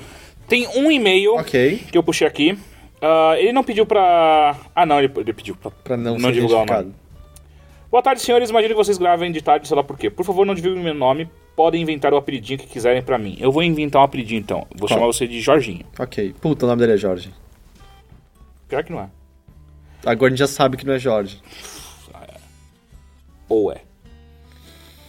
Adoro o programa de vocês, mesmo não jogando muitos jogos e nem tendo um videogame. Que apareceu uma mensagem junto. Adoro as discussões que rolam e o momento ponto P. Sério, ele lembrou de ponto P, cara. Que ponto P? Aquele programa da Penélope. Mas eu já falei que a gente ia a Penélope algumas vezes aqui. Pô, que vocês promovem o Hanson é tão mais legal que a Penélope. Também. Além das dicas culturais fora do mundo dos joguinhos, vamos direto à minha dúvida, que é mais uma dúvida mesmo do que um conselho, porque eu meio que já me decidi sobre o que fazer. Recentemente, em uma festa, conheci uma garota inteligente, divertida e mas muito gostosa. Ela é colega da garota com quem eu moro. Enfim, rolou uma vibe legal entre a gente e ficamos. O sexo foi bom para ambos e a gente se deu muito bem. Só que daí teve a treta. No dia seguinte, enquanto esperávamos o busão que ela ia pegar pra voltar pra casa, ela pediu para que eu não comentasse com ninguém o que tinha rolado. Respondi que sim, meio no susto, porque afinal não ia e não vou sair por aí contando uma coisa que não diz respeito só a mim. Voltei para casa meio bolado e uma sensação ruim ficou fermentando em mim até agora, uma semana depois. Ela não namora, não é lésbica e nem somos exatamente do mesmo ciclo de amizades. O único elo que temos é essa amiga que mora comigo. Por que essa não era dela? Seria porque ela é mais velha, tem 27 e eu 22? Ou porque ela é super gostosa e eu sou mais um cara esquisito do que bonito? Devo esquentar a cabeça com isso ou deixar pra lá? Se nos encontrarmos de novo, finge que não rolou nada? Não quero falar com ela sobre isso porque pode acabar sendo só chato e constrangedor e vai parecer que eu estou criando caso sobre um lance que foi uma noite e nada mais. Sei que pareço muito perdido, mas é que isso nunca aconteceu comigo antes. Só uma vez quando eu fiquei com um cara que era gay, mas estava no armário e você não é gay. Caso no qual eu achei totalmente compreensível manter o segredo. Muito obrigado, espero que me ajudem. Um abraço e um beijo para todos. Eu continue sempre com excelente bom trabalho. Situação curiosa, né? Porque você tá dizendo que você não tá encanado, mas eu acho que você tá e eu acho que tá totalmente correto. Não, ele falou que tá encanado. Não, mas no final ele fica meio tipo, não quero fazer caso sobre isso, mas o que me parece é que... Não quer fazer caso com ela. Não, sim, mas o que me parece é você... O que tá te encanando é que você gostaria que acontecesse mais vezes e você teve a impressão que quando ela disse isso, ela não quer que aconteça mais. Então, mas ele também, sei lá, eu não sei até que ponto ela transmitiu pra ele uma coisa de ela estar encanada, sabe? Mas que motivo ela teria de estar exato, não, mas é que o lance é assim, se eu estive com uma pessoa e eu achei mó legal, de repente ela vira e fala, não conta pra ninguém, some, eu fico, peraí, então foi uma merda e só eu achei que era legal, porque o que eu entendi é que ele queria que rolasse mais. Pode ser. Mas ele teria talvez como descobrir. Como a sua colega de quarto é... pode ser que a menina não gostou tanto, cara. Acontece. Não, sim, mas você pode tentar descobrir. Tipo, porque provavelmente vai te acalmar. Eu, normalmente, nesses casos, eu parto... vamos trocar uma ideia. Pode ser também. Mas é que se ele não tem proximidade nenhuma, ele pode pedir pra colega de quarto só trocar uma ideia com ela. Porque assim, cara, às vezes o jeito mais fácil é, tipo, sentar uma breja numa boa, sem questionamento. Fala assim, achei uma da hora aquela vez, nunca mais rolou. Tudo bem, mas só queria entender por que nunca mais rolou. Então é de boa, possibilidade. né? É de boa, trocar uma ideia, porque mas assim... é que nem todo mundo consegue levar de boa. tudo bem, se ela não levar na boa, ou se ele não levar na boa, você se fudeu, você vai ficar com essa porra pro resto da sua vida. E outra, se você, por acaso, se encontrar com ela e conversar com ela de boa, e ela ficar, sabe, tipo, não se sentir confortável, o problema tá com ela, sabe? Você tá se sentindo bem com essa situação. Mas, tipo, tipo, ele não tá se sentindo bem, mas completamente compreensível você não tá se sentindo... Eu entendo essa encanação, porque você começa a se questionar, se avaliar, e ele provavelmente tá naquele estado em que ele fica refazendo todos os momentos do que aconteceu, pensando, peraí, será que eu caguei nisso? Será que eu caguei nisso? Isso aqui não foi tão legal. Então, mas aí... é normal. Se ele tentar conversar com ela, ou pelo menos com alguém sobre o assunto... ele poderia se livrar um pouco dessa encanação dele, que às vezes pode ser uma encanação besta, sabe? Sim, mas por isso que eu acho que ou ele tenta falar com ela diretamente, que eu não sei qual é o tipo de contato que ele tem com ela essa semana quase depois. Nulo, né? Por isso que a colega de quarto me parece a coisa mais real, porque ela provavelmente sabe que isso rolou, e tipo, você fala com ela, já que ela é sua colega de quarto, ela deve ser sua amiga. E sabe qual é a treta? Eu acho o seguinte... São tantas incógnitas que você tem agora, são mais perguntas do que respostas. Você ficar elucubrando sobre esse assunto e não ir conversar com a mina é o pior dos mundos. Porque assim, você não sabe se você mandou mal, você não sabe se a mina só queria isso mesmo. Às vezes ela só queria isso. Tipo, não, você mandou bem, mas assim, ainda assim, tipo, ela só queria uma noite. Mas ela falar, não conto pra ninguém e, sei lá, tipo, dar um desfecho meio esquisito. Ela não quer comentar. Cara, ela pode ter milhões de motivos. É isso que eu tô querendo dizer, entendeu? Mas você tipo, é um pouco ofensivo da pessoa virar e falar isso. Eu não acho. Não sei, tipo... Não assim que, tipo, eu entendo a parte que não tem mesmo que sair pra todo mundo. Já pensou que às vezes a mina tem um trauma?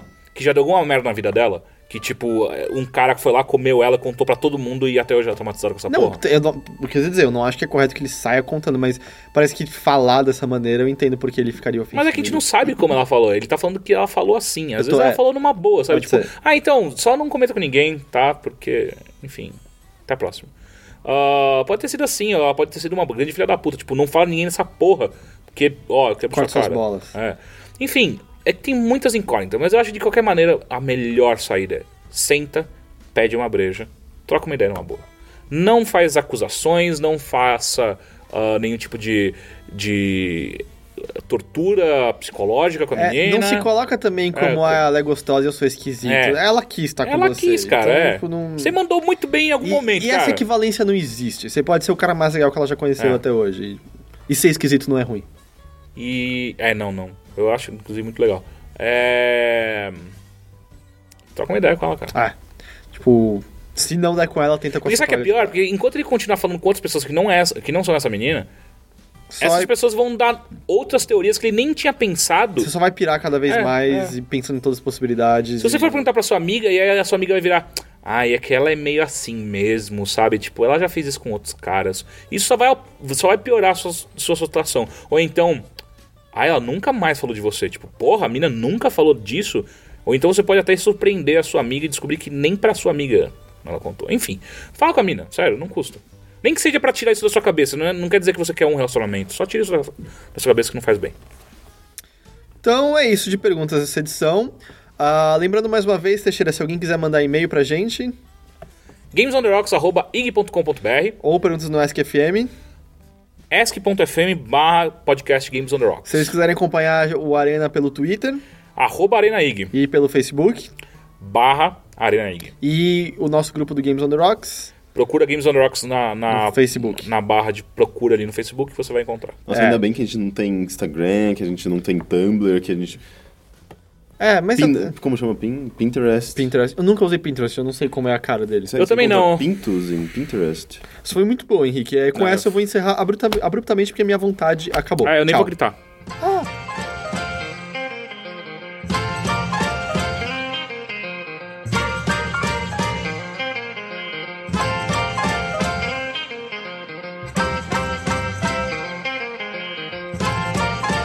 Boom, boom, boom, boom. Ich schieß dich einfach ab. Leg dich einfach flach. Nimm dich mit zu mir. Steck dich in mein Haus. Boom, boom, boom, boom.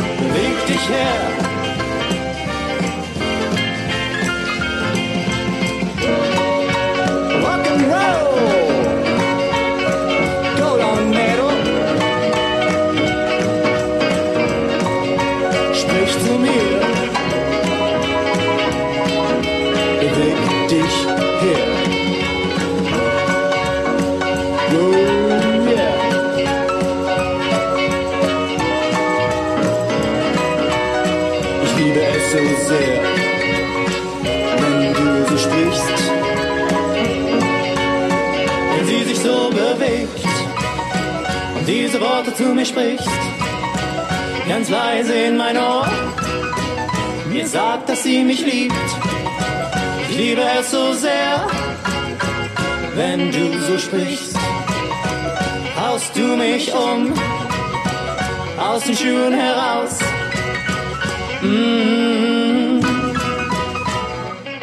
Sprich zu